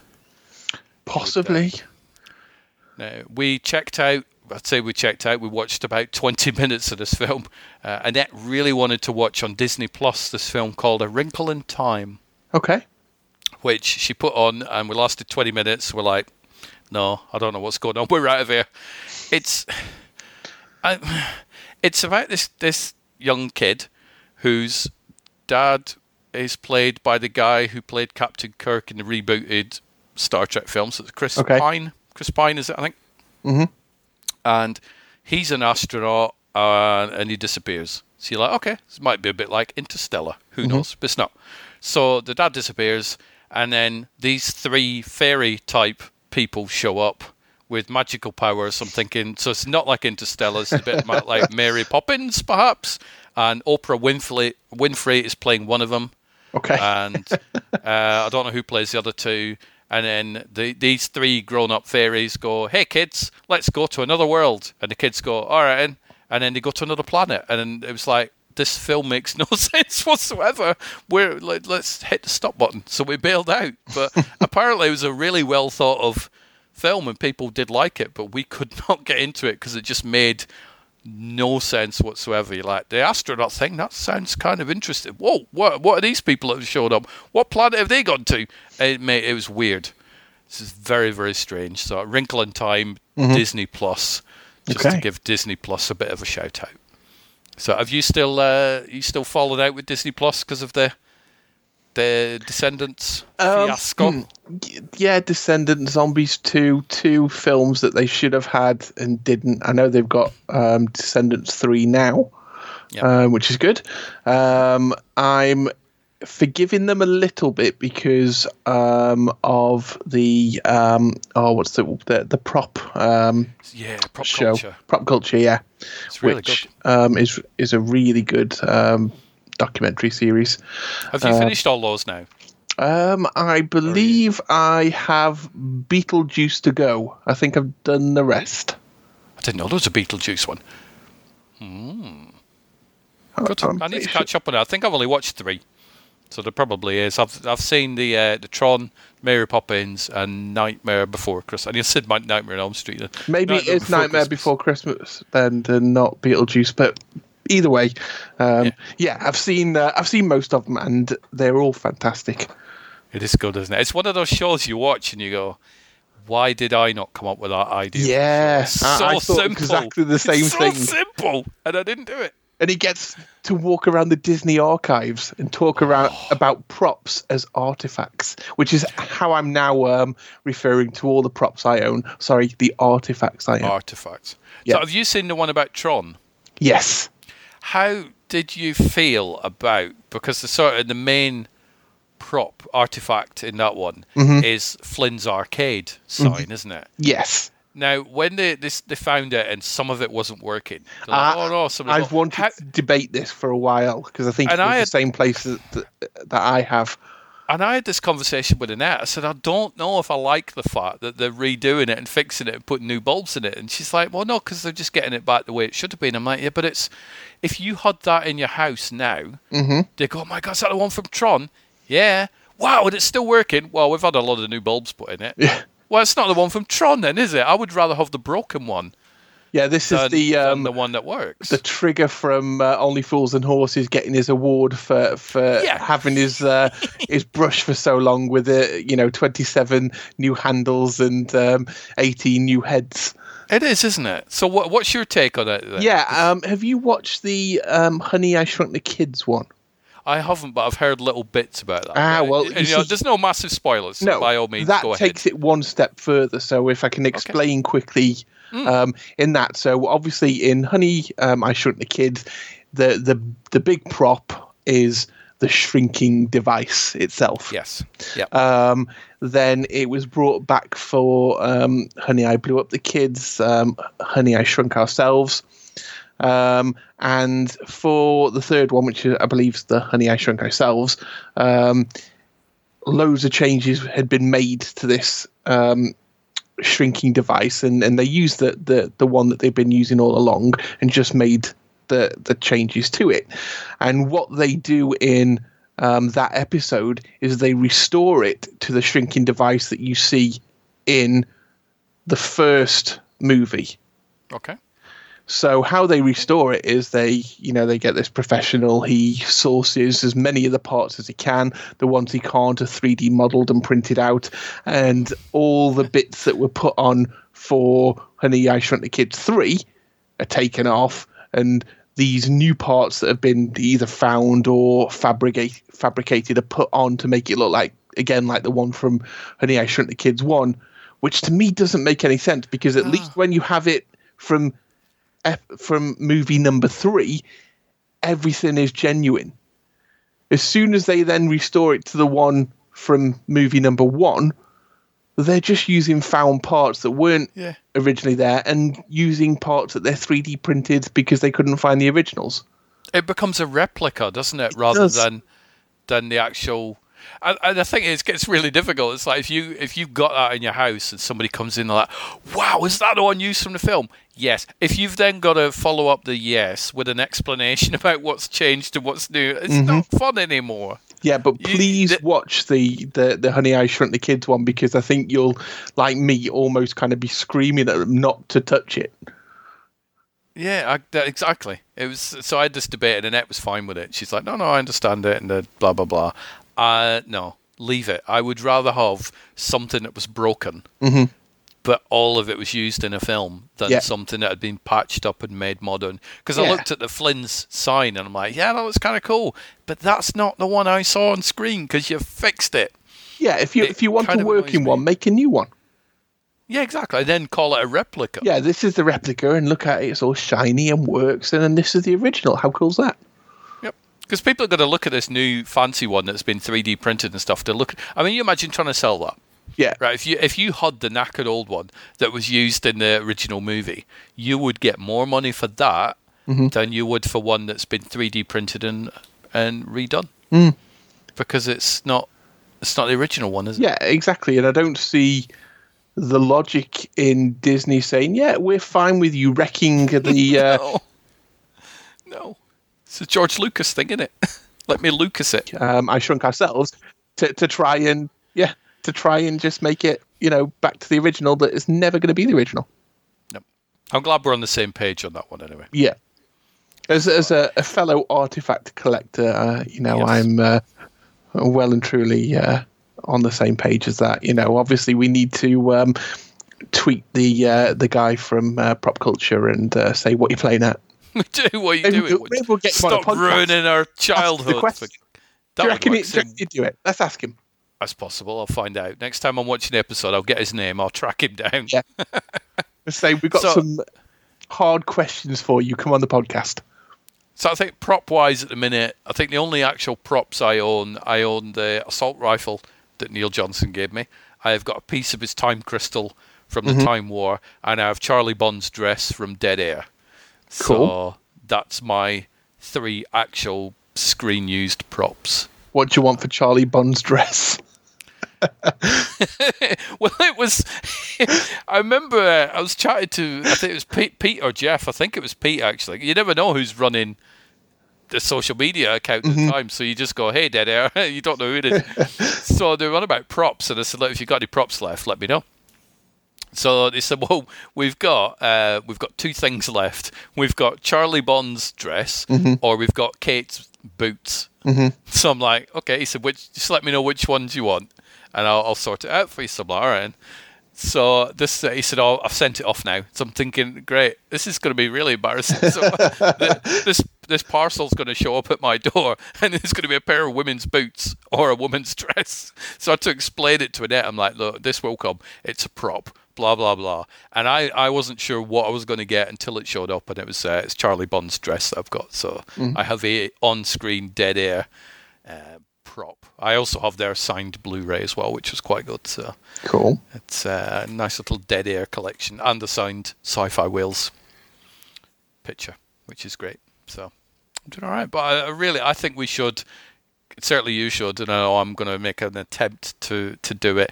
Is to just create our geek wall, and over the next few weeks, just have a nice little area, probably behind our computer monitors, where we just geek the hell out of it, and then take some pictures and share it across the internet and stuff like that. I think the problem I've had so far in actually creating the wall part of it, where I've wanted to kind of put signed photos up, is I'm one of these OCD people when it comes to like picture frames.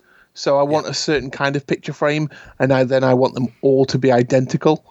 Oh yeah, I'm not bothered with that. I don't mind them being higgledy-piggledy. Yeah, I can't do the different ones and everything. So then I'm thinking, right, so for this wall I need 80 picture frames.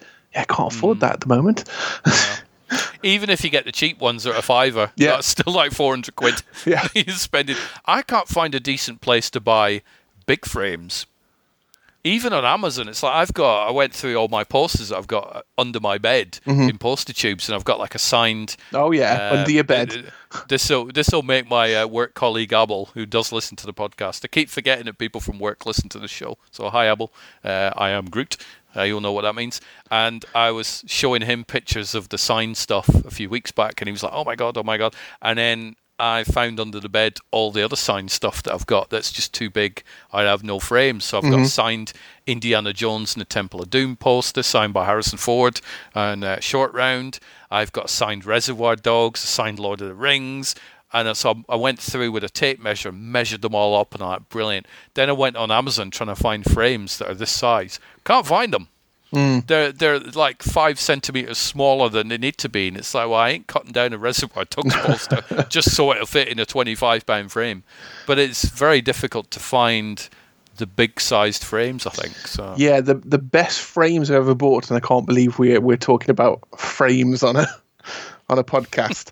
It's better than talking about the real world in a minute. There's a company, and I can send you their link if you'd like. They make frames to order. So literally on their website, you go, right, I like that style. I need it this width, this height. I want the mount as well for it. I need it to be this depth. And in the post comes this lovely kind of custom made frame just for you. And I ordered for my Nichelle Nichols signed photo, which will always be my favorite because it was the first celebrity I got to hang out with, and she was so nice. She's obviously from Star Trek, and it was really kind of the first signed thing in person I ever got.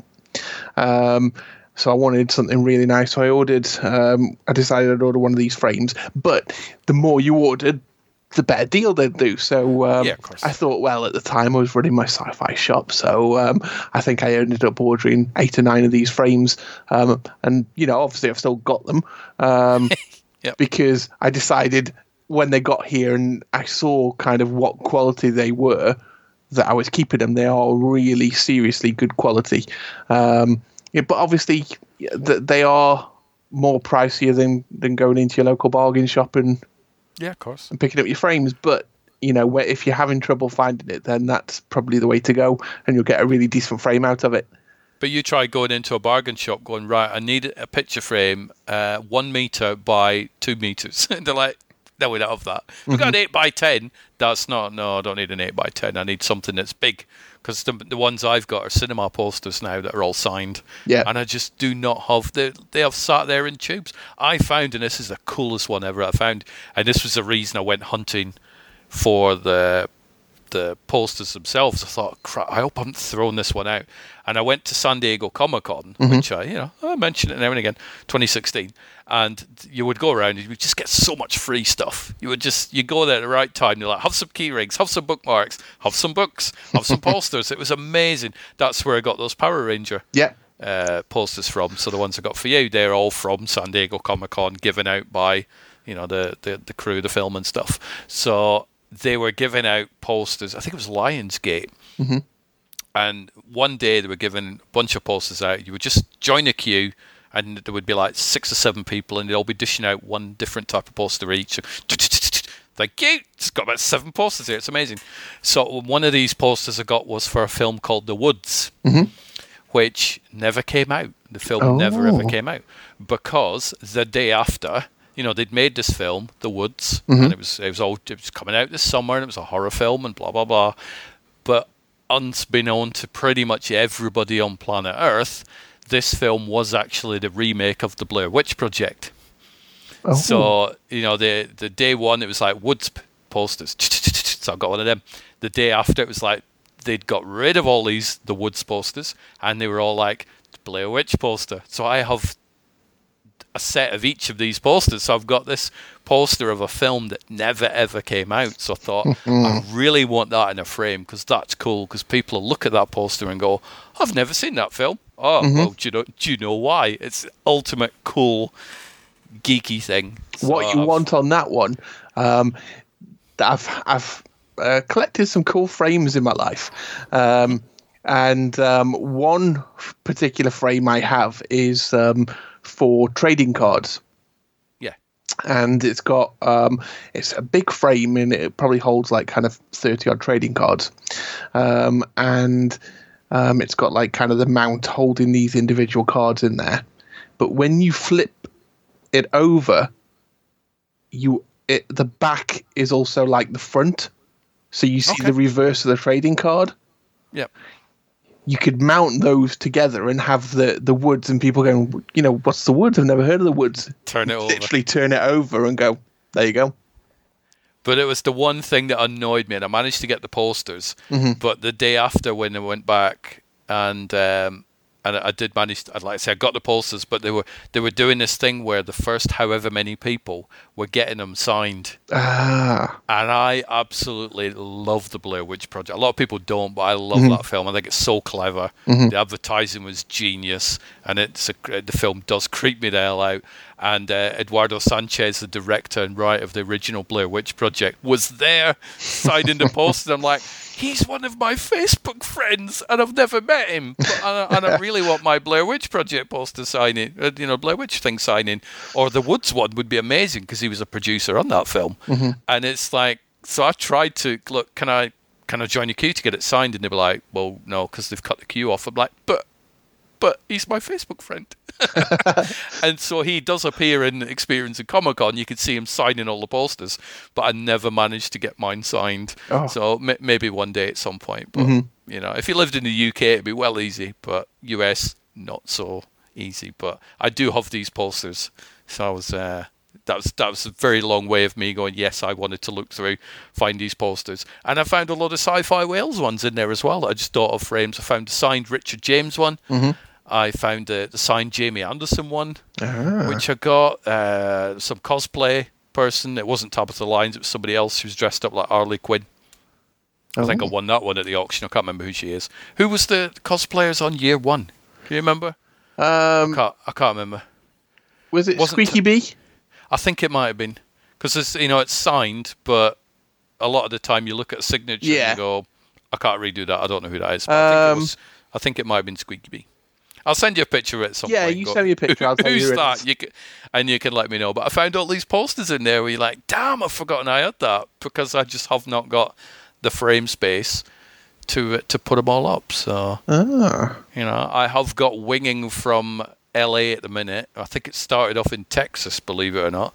It is a print of a hand-drawn or hand-painted Pollyanna McIntosh character from the film The Woman, signed personally by Vanessa McKee, who is the wife of Lucky McKee, who is the director of the film The Woman. So I'd been speaking to Vanessa online. I'm like, you still got any of those woman prints left? She went, yes. I'm like, right. Let me know how much it's going to cost to ship to the UK. So she toddled off. She give me your address. Gave her the address. She said, right, it's going to cost you just as much for shipping as it is for the print. I'm like, I don't care. Mm-hmm. So I think it was like $25 for the print and $25 for the shipping, which is, it's nothing. I'm like, could you get Lucky to sign it as well? Yep, not a problem. So that'll be one of my latest editions, because I love the film The Woman. It's brutal, but it's great. And so Annette and I were watching the 75-minute shot behind the scenes thing last week. So it's kind of weird seeing Pollyanna on that going, I was sitting chatting with her last year. It's very strange. Just one of my friends.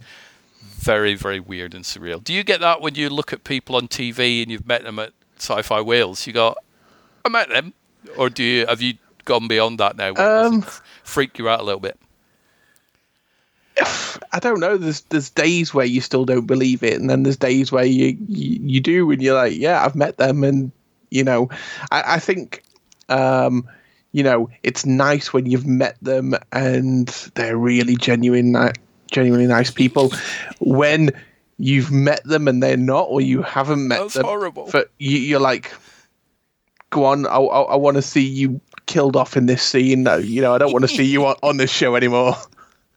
And it kind of does put you off, doesn't it? I mean, I struggle with one actor who appears in films, and I generally will not publicise him, but I will publicise his films, because it's not just him that's in the film. But it does annoy me if I look at a film and go, "Oh, that looks really good. Oh, he's in it." It just, I don't want any money going into their pocket because they were a dick. Yeah. But yeah, so it's quite nice. Every time I see John Challis on something. I look at it and go, do you know what? Such a nice guy. Oh, yeah. He was genuinely one of the nicest guys that I've encountered. I still swap tweets now and again with him, but you don't want to pester him. No, I was sitting watching on UK TV Play the Green Grass. They've got kind of all the episodes on there, and I was sitting watching that, and Addie walked in. It's just like... wanted to sit with me, so we were kind of watching together, and I was like, you've met that guy. She's like, I can't remember. Yeah, exactly. She was too young. How far back can she remember the Sci-Fi Wales thing? Just the past couple of, the last two probably? Or? Yeah, pretty much. Anything before that is a blur. You got to think she's only just turned 8, so...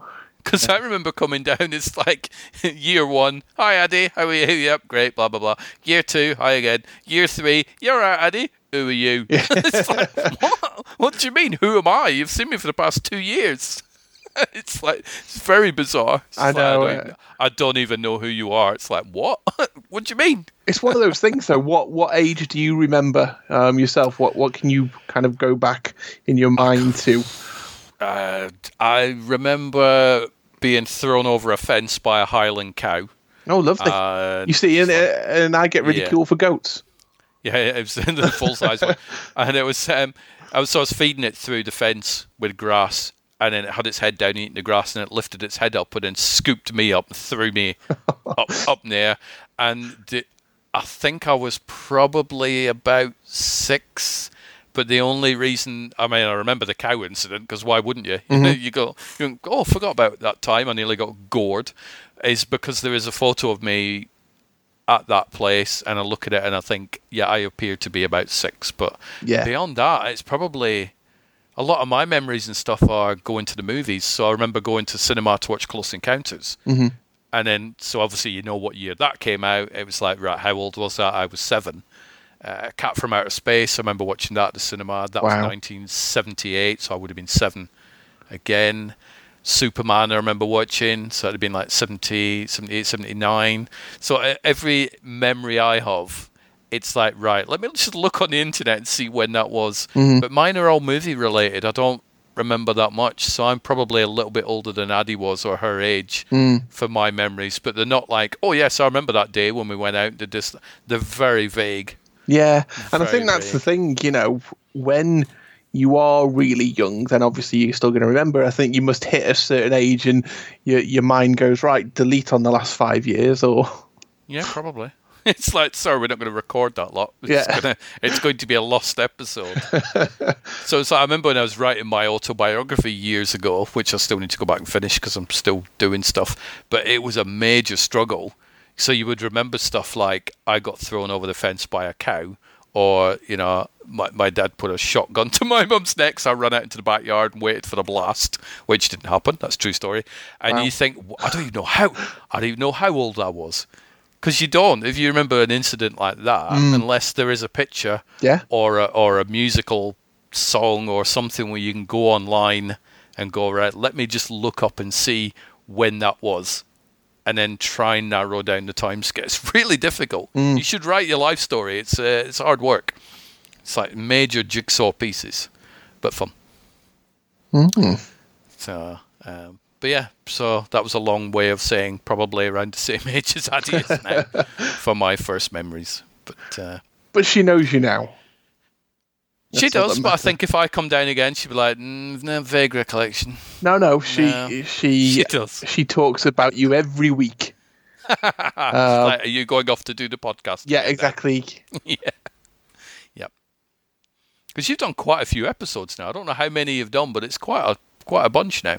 Yeah, well, as you say, and you've told the story many times, it's a legacy. It is. And just let me know if you ever need copies of these on MP3 to stick on a thumb drive or whatever, because I always make sure that in the show notes I put who's on the episode.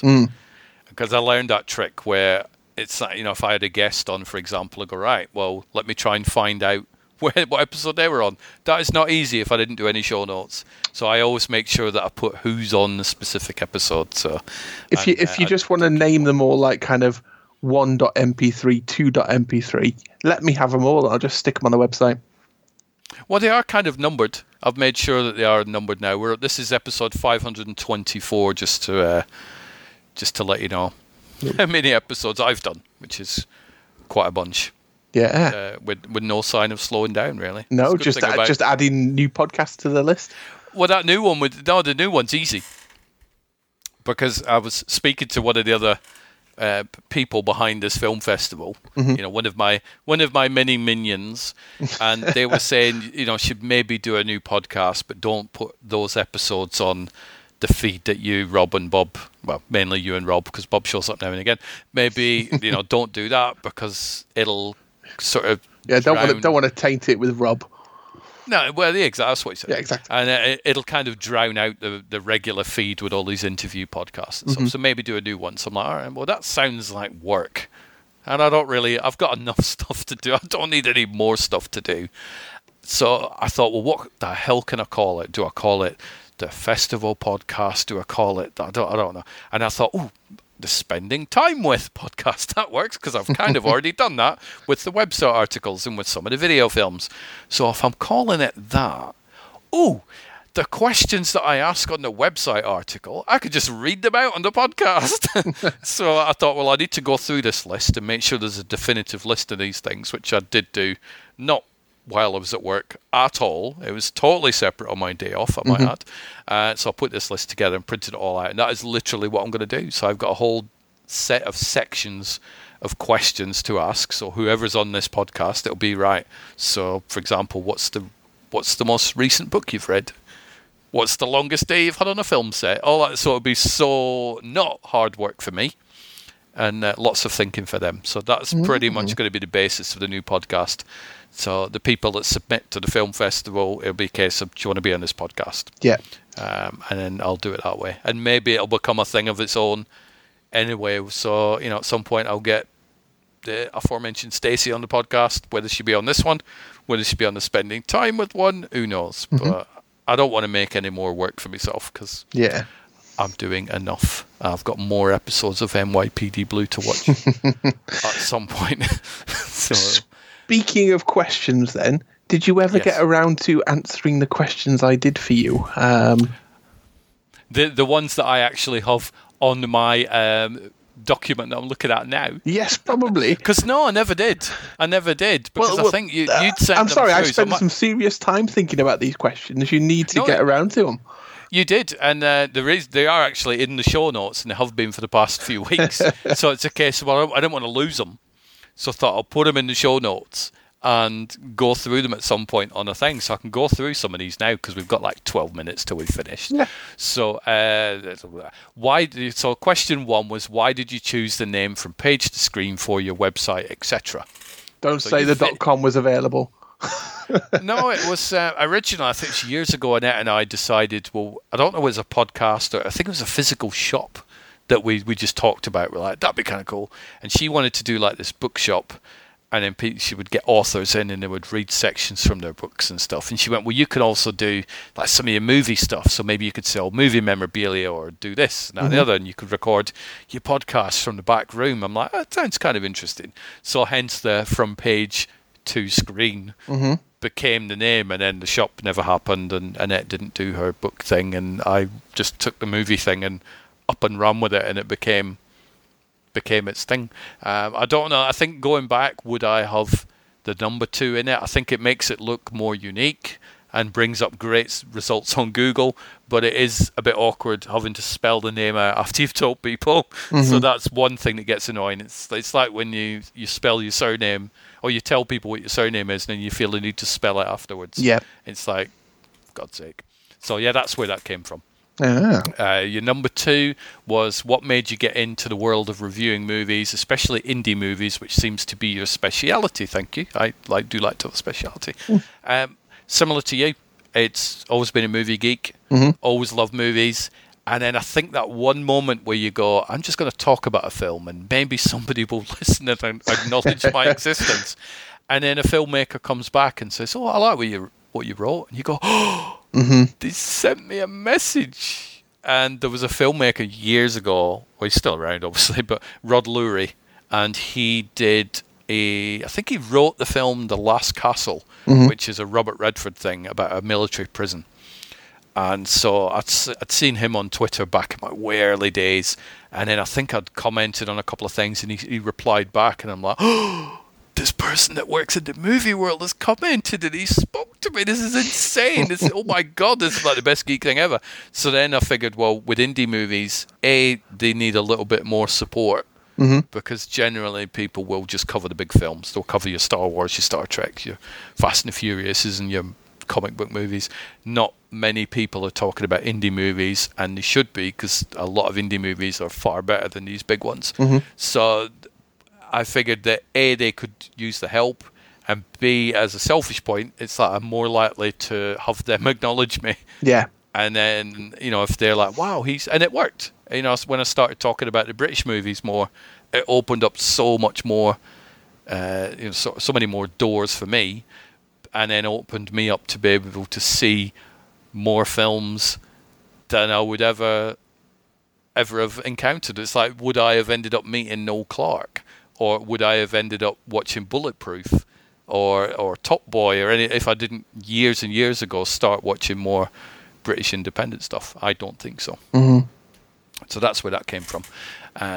Next one, you've done so many things, from writing reviews, hosting panels, interviewing celebrities, writing and directing movies. What's next on your list of things to do?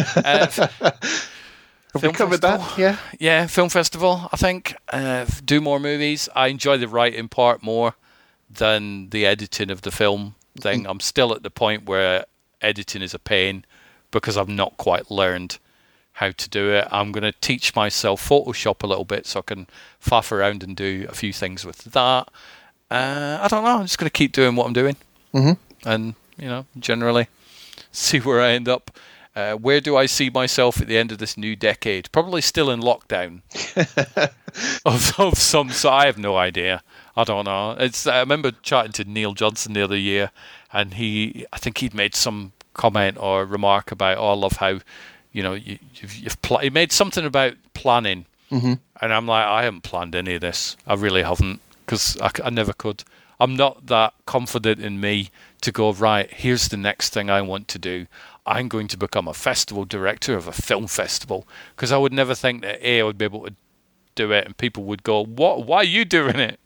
But I am qualified to do it. So yeah, I don't plan. Do you do it? Do you make like 5-year plans, or what's your goal? I don't make plans as such, but I do keep lots of notes. So, I'll be doing something and some kind of crazy idea will come to mind, and it'll go in a book or a notepad somewhere and sit there. And at some point it'll probably be brought to the forefront and worked on. But yeah, there's no, well, right, in the next 12 months I'm doing this, and then 2 years after that I'm doing this. It's just, to me, I don't think, unless you've got, serious kind of deep pockets when it comes to cash and that kind of thing, you can really do that, because you never know what's around the corner. And so you could think, well, it's easy to do X, Y, and Z, and then find yourself out of a job 2 months later and not able to do any of it. So I can't plan that way, but I certainly have lots of ideas, and they are all kind of documented and can be worked on whenever. I think you're similar to me, where it's a case of you have a list of things that you want to do, but you've also got your ears open in case somebody says, Rob, do you fancy, generally don't call me Rob, but they'll call you Rob, is they'll say, how do you fancy doing this thing? And you go, okay. Yeah. Rather than, no, sir, I can't do that because it's not on my list. Well, when you look at Sci-Fi Wales, and that was, that was originally going to be an evening with Caitlin Blackwood. Yep. And it more interest from different celebrities meant that it kind of expanded and became Sci-Fi Wales, and the rest is history. Several years of that. Yeah, it's fun.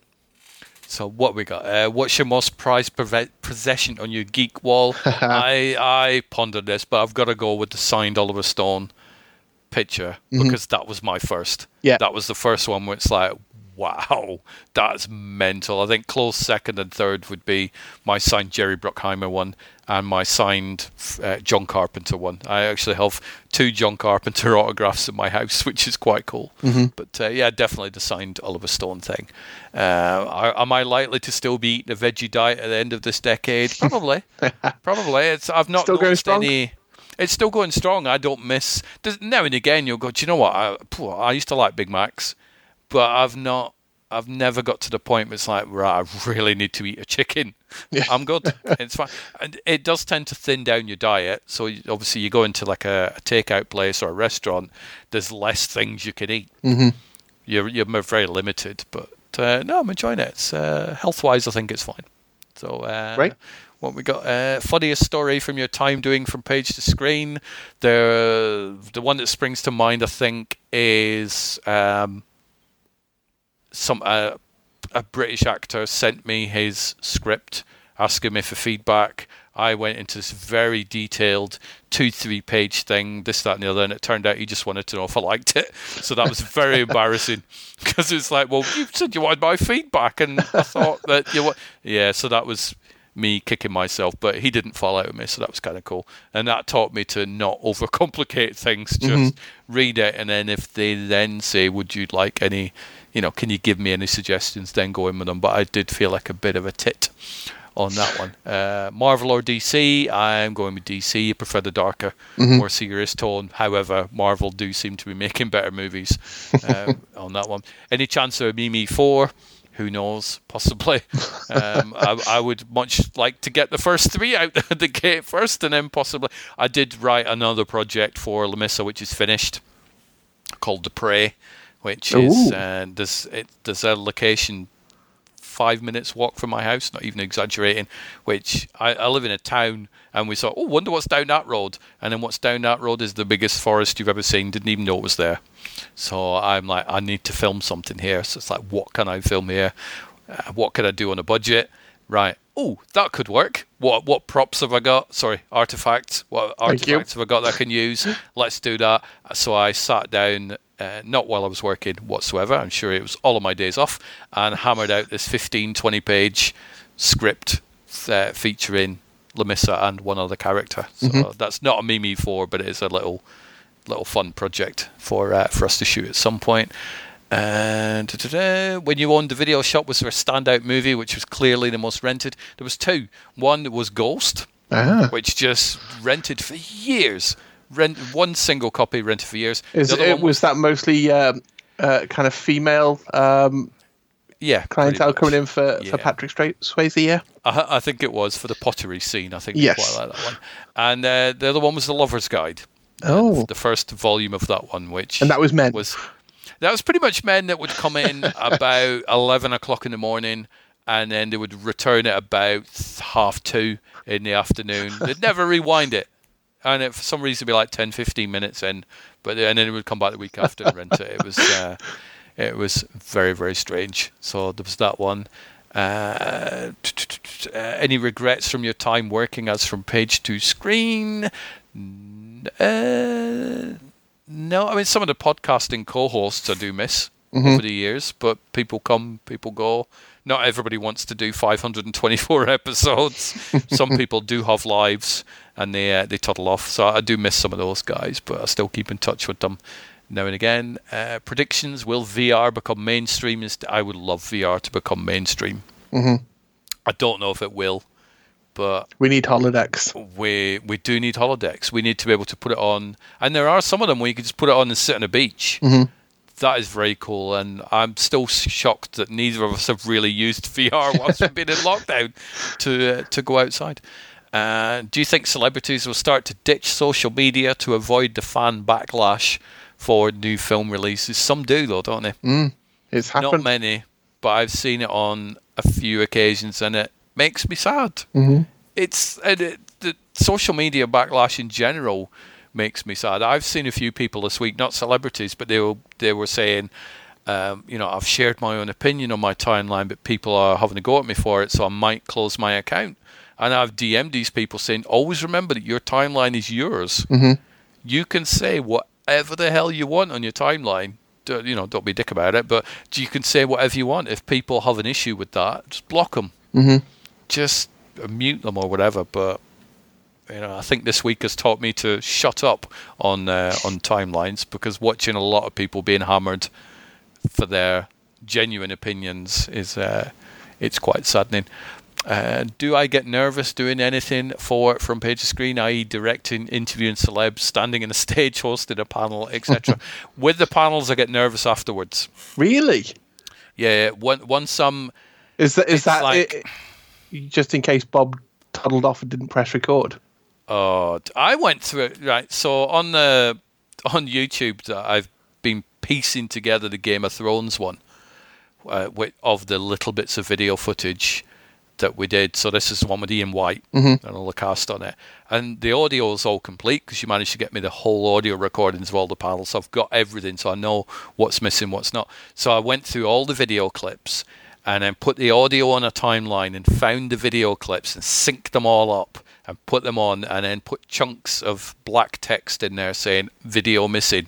My God, there's so much video missing on those. Ooh. It makes me sad. It's like this is me on stage chatting to cast members of Game of Thrones, a show which is not around anymore. Oh my God, why did he not film it all? What the hell? Or the Star Wars one. That is my biggest regret. There's two actually big regrets. There we go then. With the panels. One is that the panel with me and Brian Muir is not videoed in its entirety. And that is one that I'm going through at the minute and trying to piece together, because that is one of my favourite panels. That was just like a one-to-one with me sitting next to him just having a chat, and there just so happened to be an audience there. I love that one. And the Star Wars cast, where that wasn't even filmed at all. And it's like, but I'm on stage with the Star Wars cast, and it's like, some of these people aren't even, one of them's not even around anymore. Mm-hmm. He passed away earlier on in the year, and it's like, why is this not videoed? And so, yes, that's my regret, that I didn't get a better cameraman, get them all videoed. So there was that one. But yeah, they're getting nervous. I think I get nervous probably half an hour before I arrive at the venue.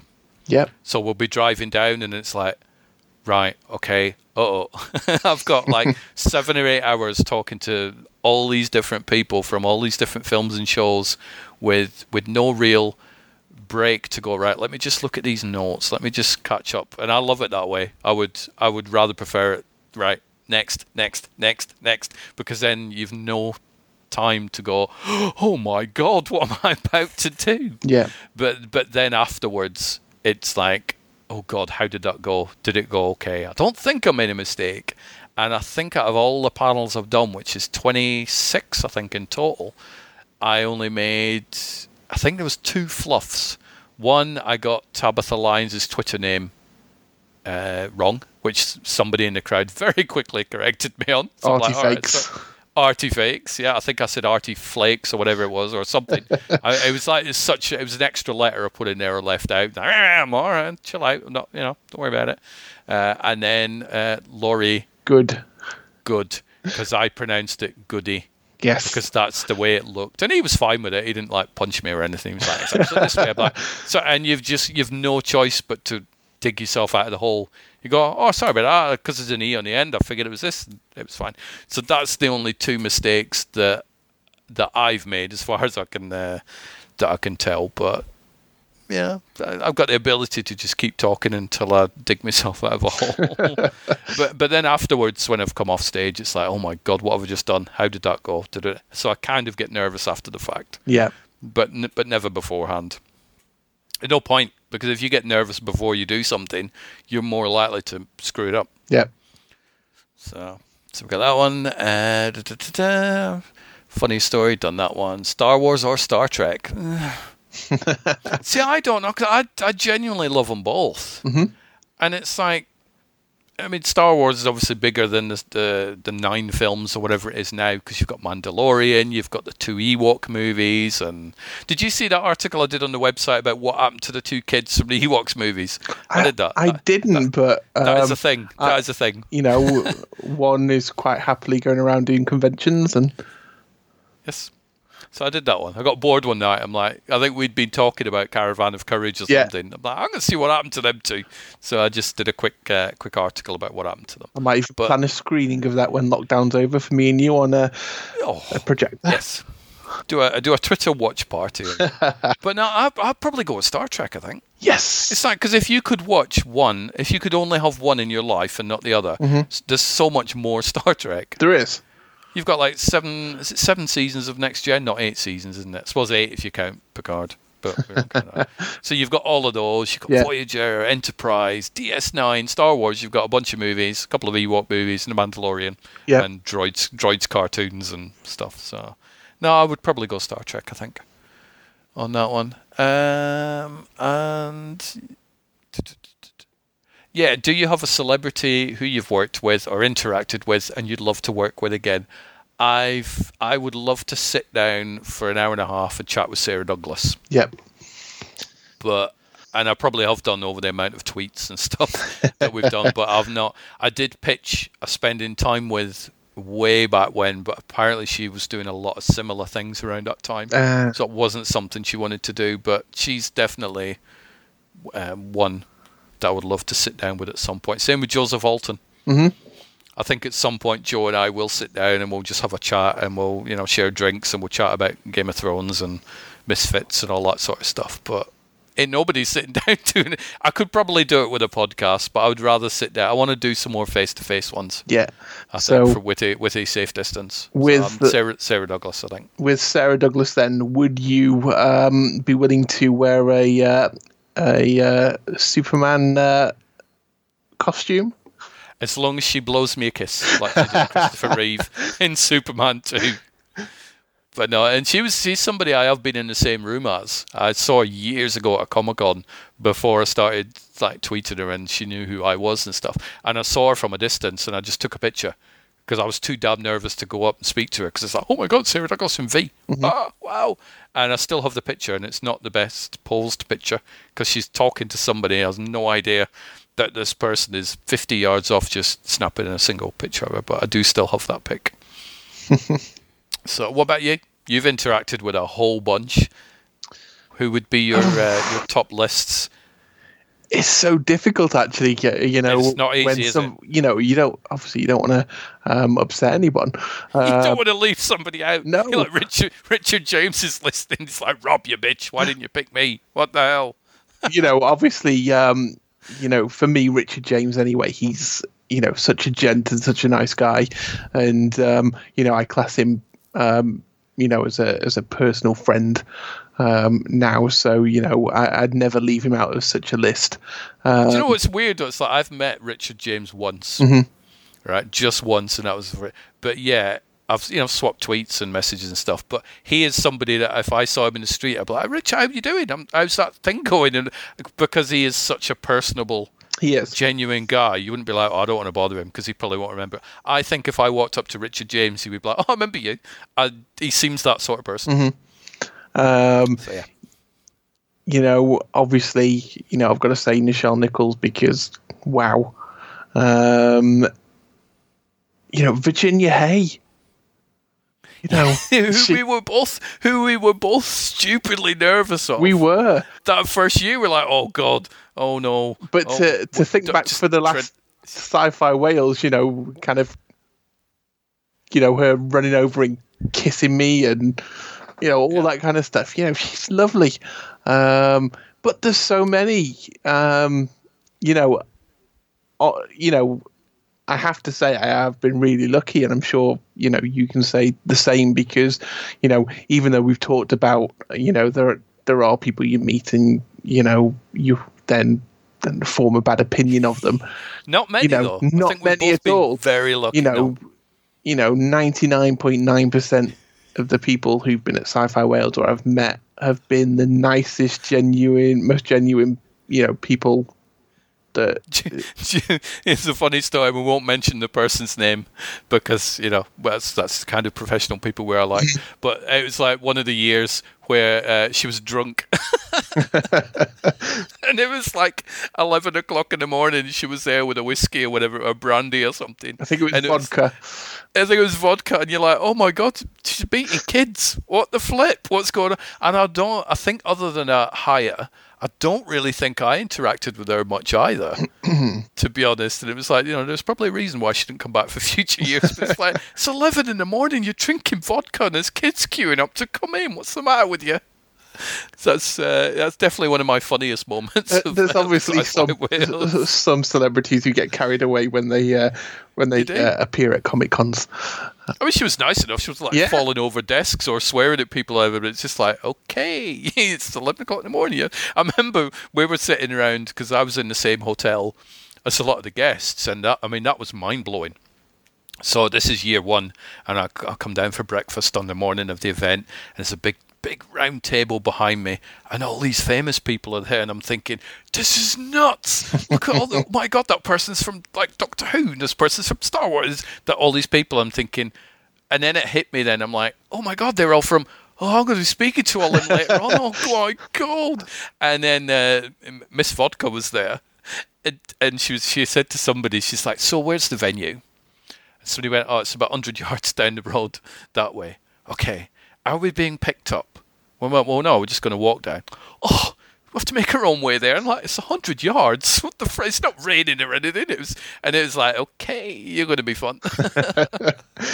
But it's and they didn't know who I was because obviously, who am I? Especially at that time. Afterwards, they kind of knew who I was because I'd been speaking to them on stages and stuff. But it was that was definitely a surreal moment with all these people. But then, you know, meeting Holly from Red Dwarf and Tina Simmons, she's somebody that I would love to sit down with for a couple of hours and chat, and I think she knows that I'd love to do that as well because her filmography is insane. Immense. It's insane, that filmography.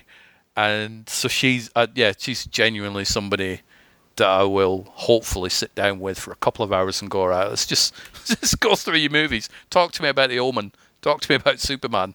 Talk to me about James Bond. So that's the same as Clem So. You know, you look at everything he's been in, and you know, IMDb needs to get better hosting. Yeah, the other thing with Clem, lovely guy, but he.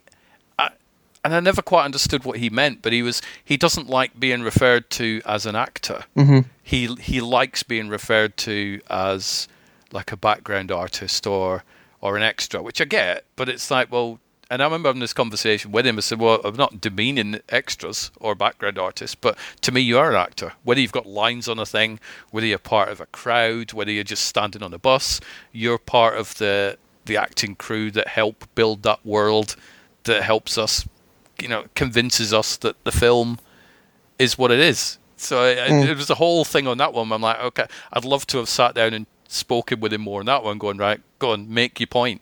I couldn't quite understand.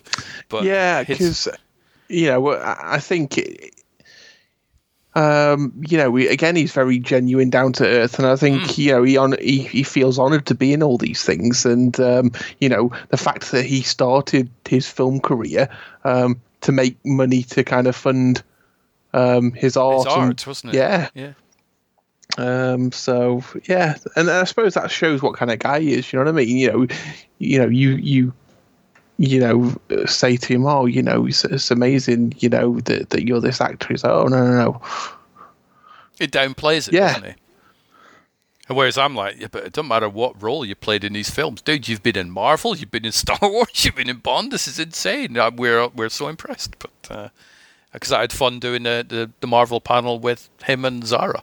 Yeah. Which is, Zara Fithian's another one I'd love to sit down and chat with. But to be honest, I think I'll end up speaking to Zara again when her new film Tribal comes out, because we've already spoken about that, so she will be on a podcast at some point. Mm-hmm. But I don't know when the time would be right to sit down and spend like a 2-hour show with Zara to talk about everything. Because I think, well, I've kind of done the Doctor Strange thing.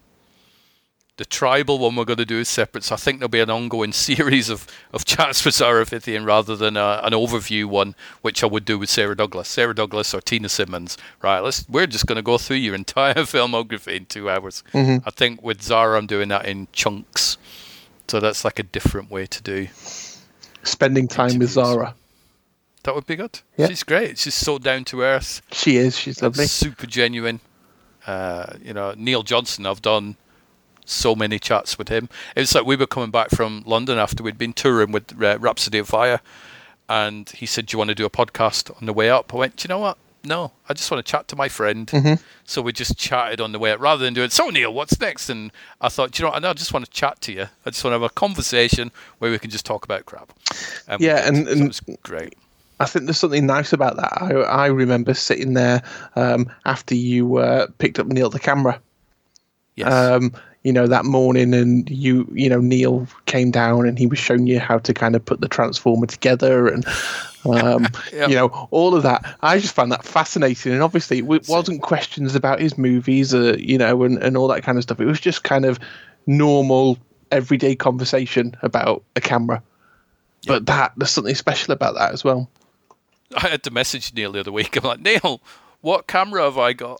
somebody asked me, and I'm like, I don't even know. I use this thing, and it's in the other room, but I don't. Neil, what camera have I got? So he told me, I'm like, all right, that's what kind of camera I've got. But sometimes it is nice to just put down that professional, and I use that in quotes on my regard, professional attitude, and go, do you know what? I'm just going to speak to people as a friend, and just have a conversation and stuff. I don't want to do content 24 hours a day, even though this podcast is nearing 24 hours running time. So this is a corker of an episode. It is. This one, but it seems so long ago since we talked about the craziness of the world. Hopefully we'll go online later on. It'll have all sorted itself out. Yeah. I don't think it will, but you never know. So Sci-Fi Wales. Mm-hmm.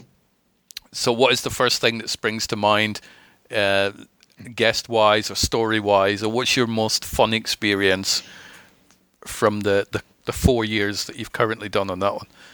what floats to the top. It's going to sound staged, or I'm just saying it to say it, but it's not.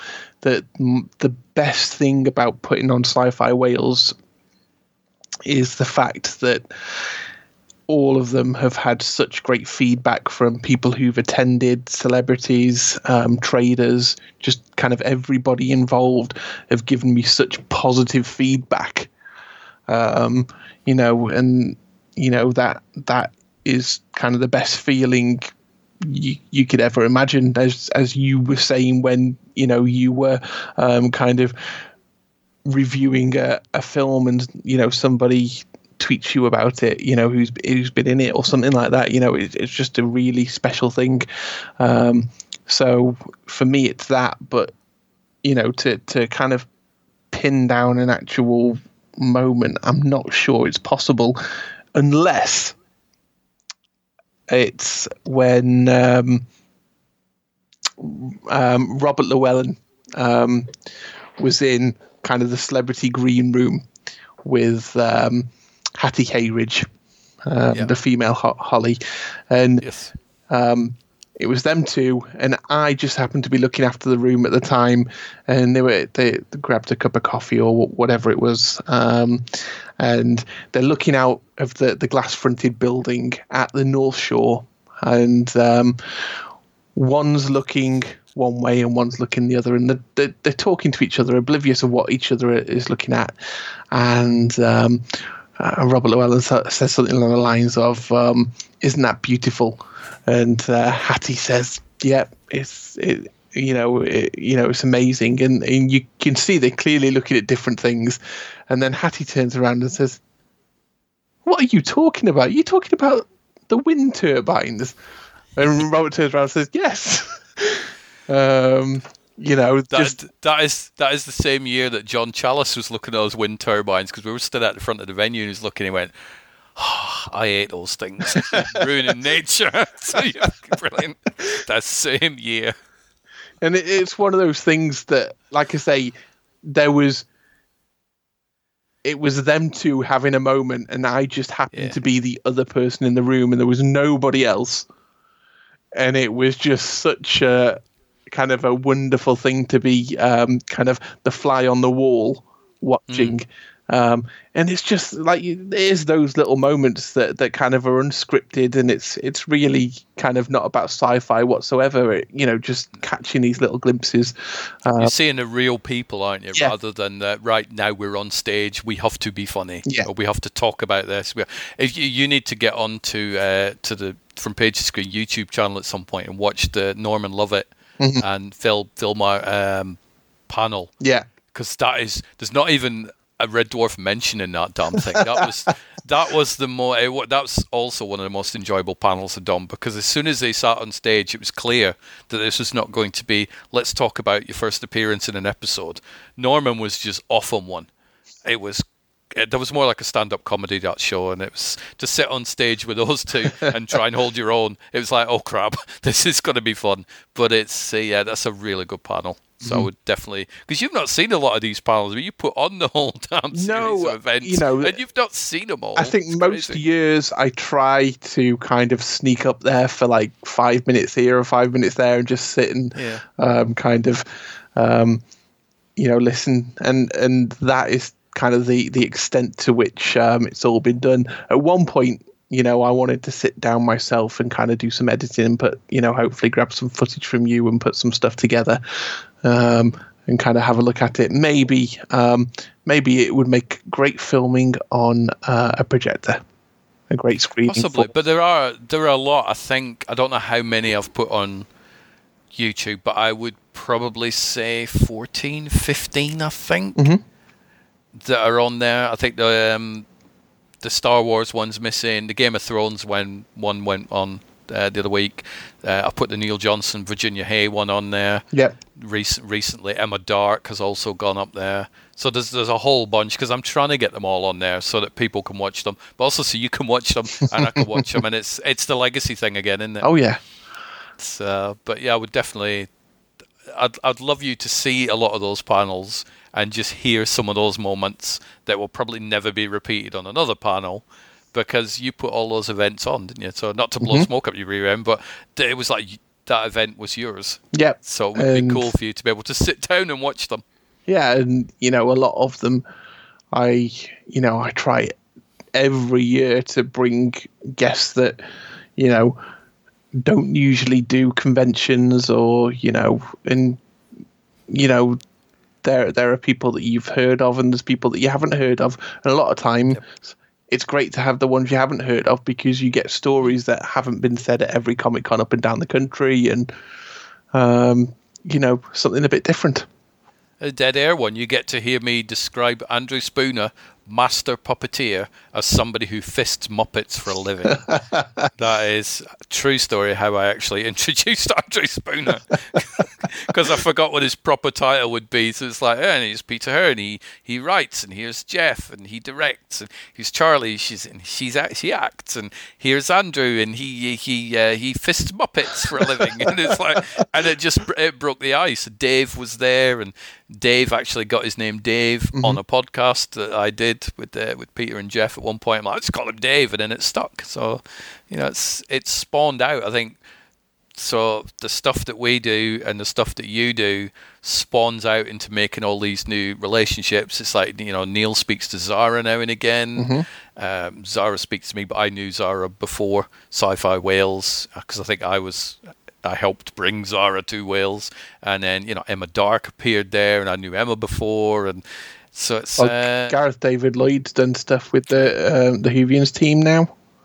Really? Okay. Yeah. And again, that's responsible. That stems back from the domino effect of Sci-Fi Wales. Doesn't it? It does.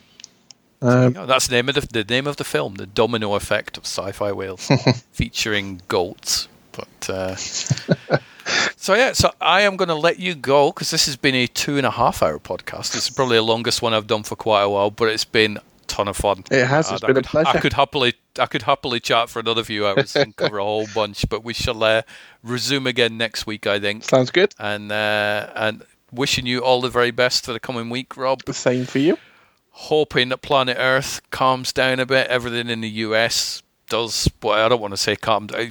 There is no right or wrong thing to say about all that stuff that's going on in the minute. I just hope it I don't know. Well, I hope something good comes out of it. That's I think. Let's go with that one. Yeah. And and I'm glad that murder hornets are no longer a thing. So I'm going to leave you to it, Rob. But thank you very much. It's been a pleasure. Thank you very much. I'm going to sleep well tonight because I finished work at 7:00 this morning. Been a lovely long day. But thanks again, and I'll chat to you soon. Take care. Okie dokie. Bye. Bye-bye.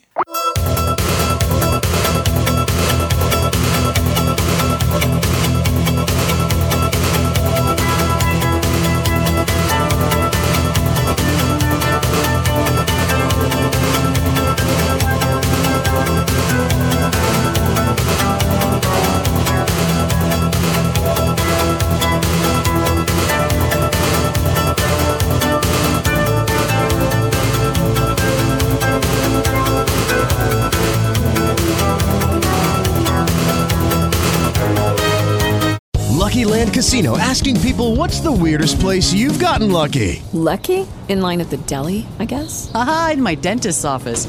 More than once, actually. Do I have to say? Yes, you do. In the car before my kids' PTA meeting. Really? Yes. Excuse me, what's the weirdest place you've gotten lucky? I never win and tell. Well, there you have it. You can get lucky anywhere, playing at LuckyLandSlots.com. Play for free right now. Are you feeling lucky? No purchase necessary. Void where prohibited by law. 18+. Terms and conditions apply. See website for details.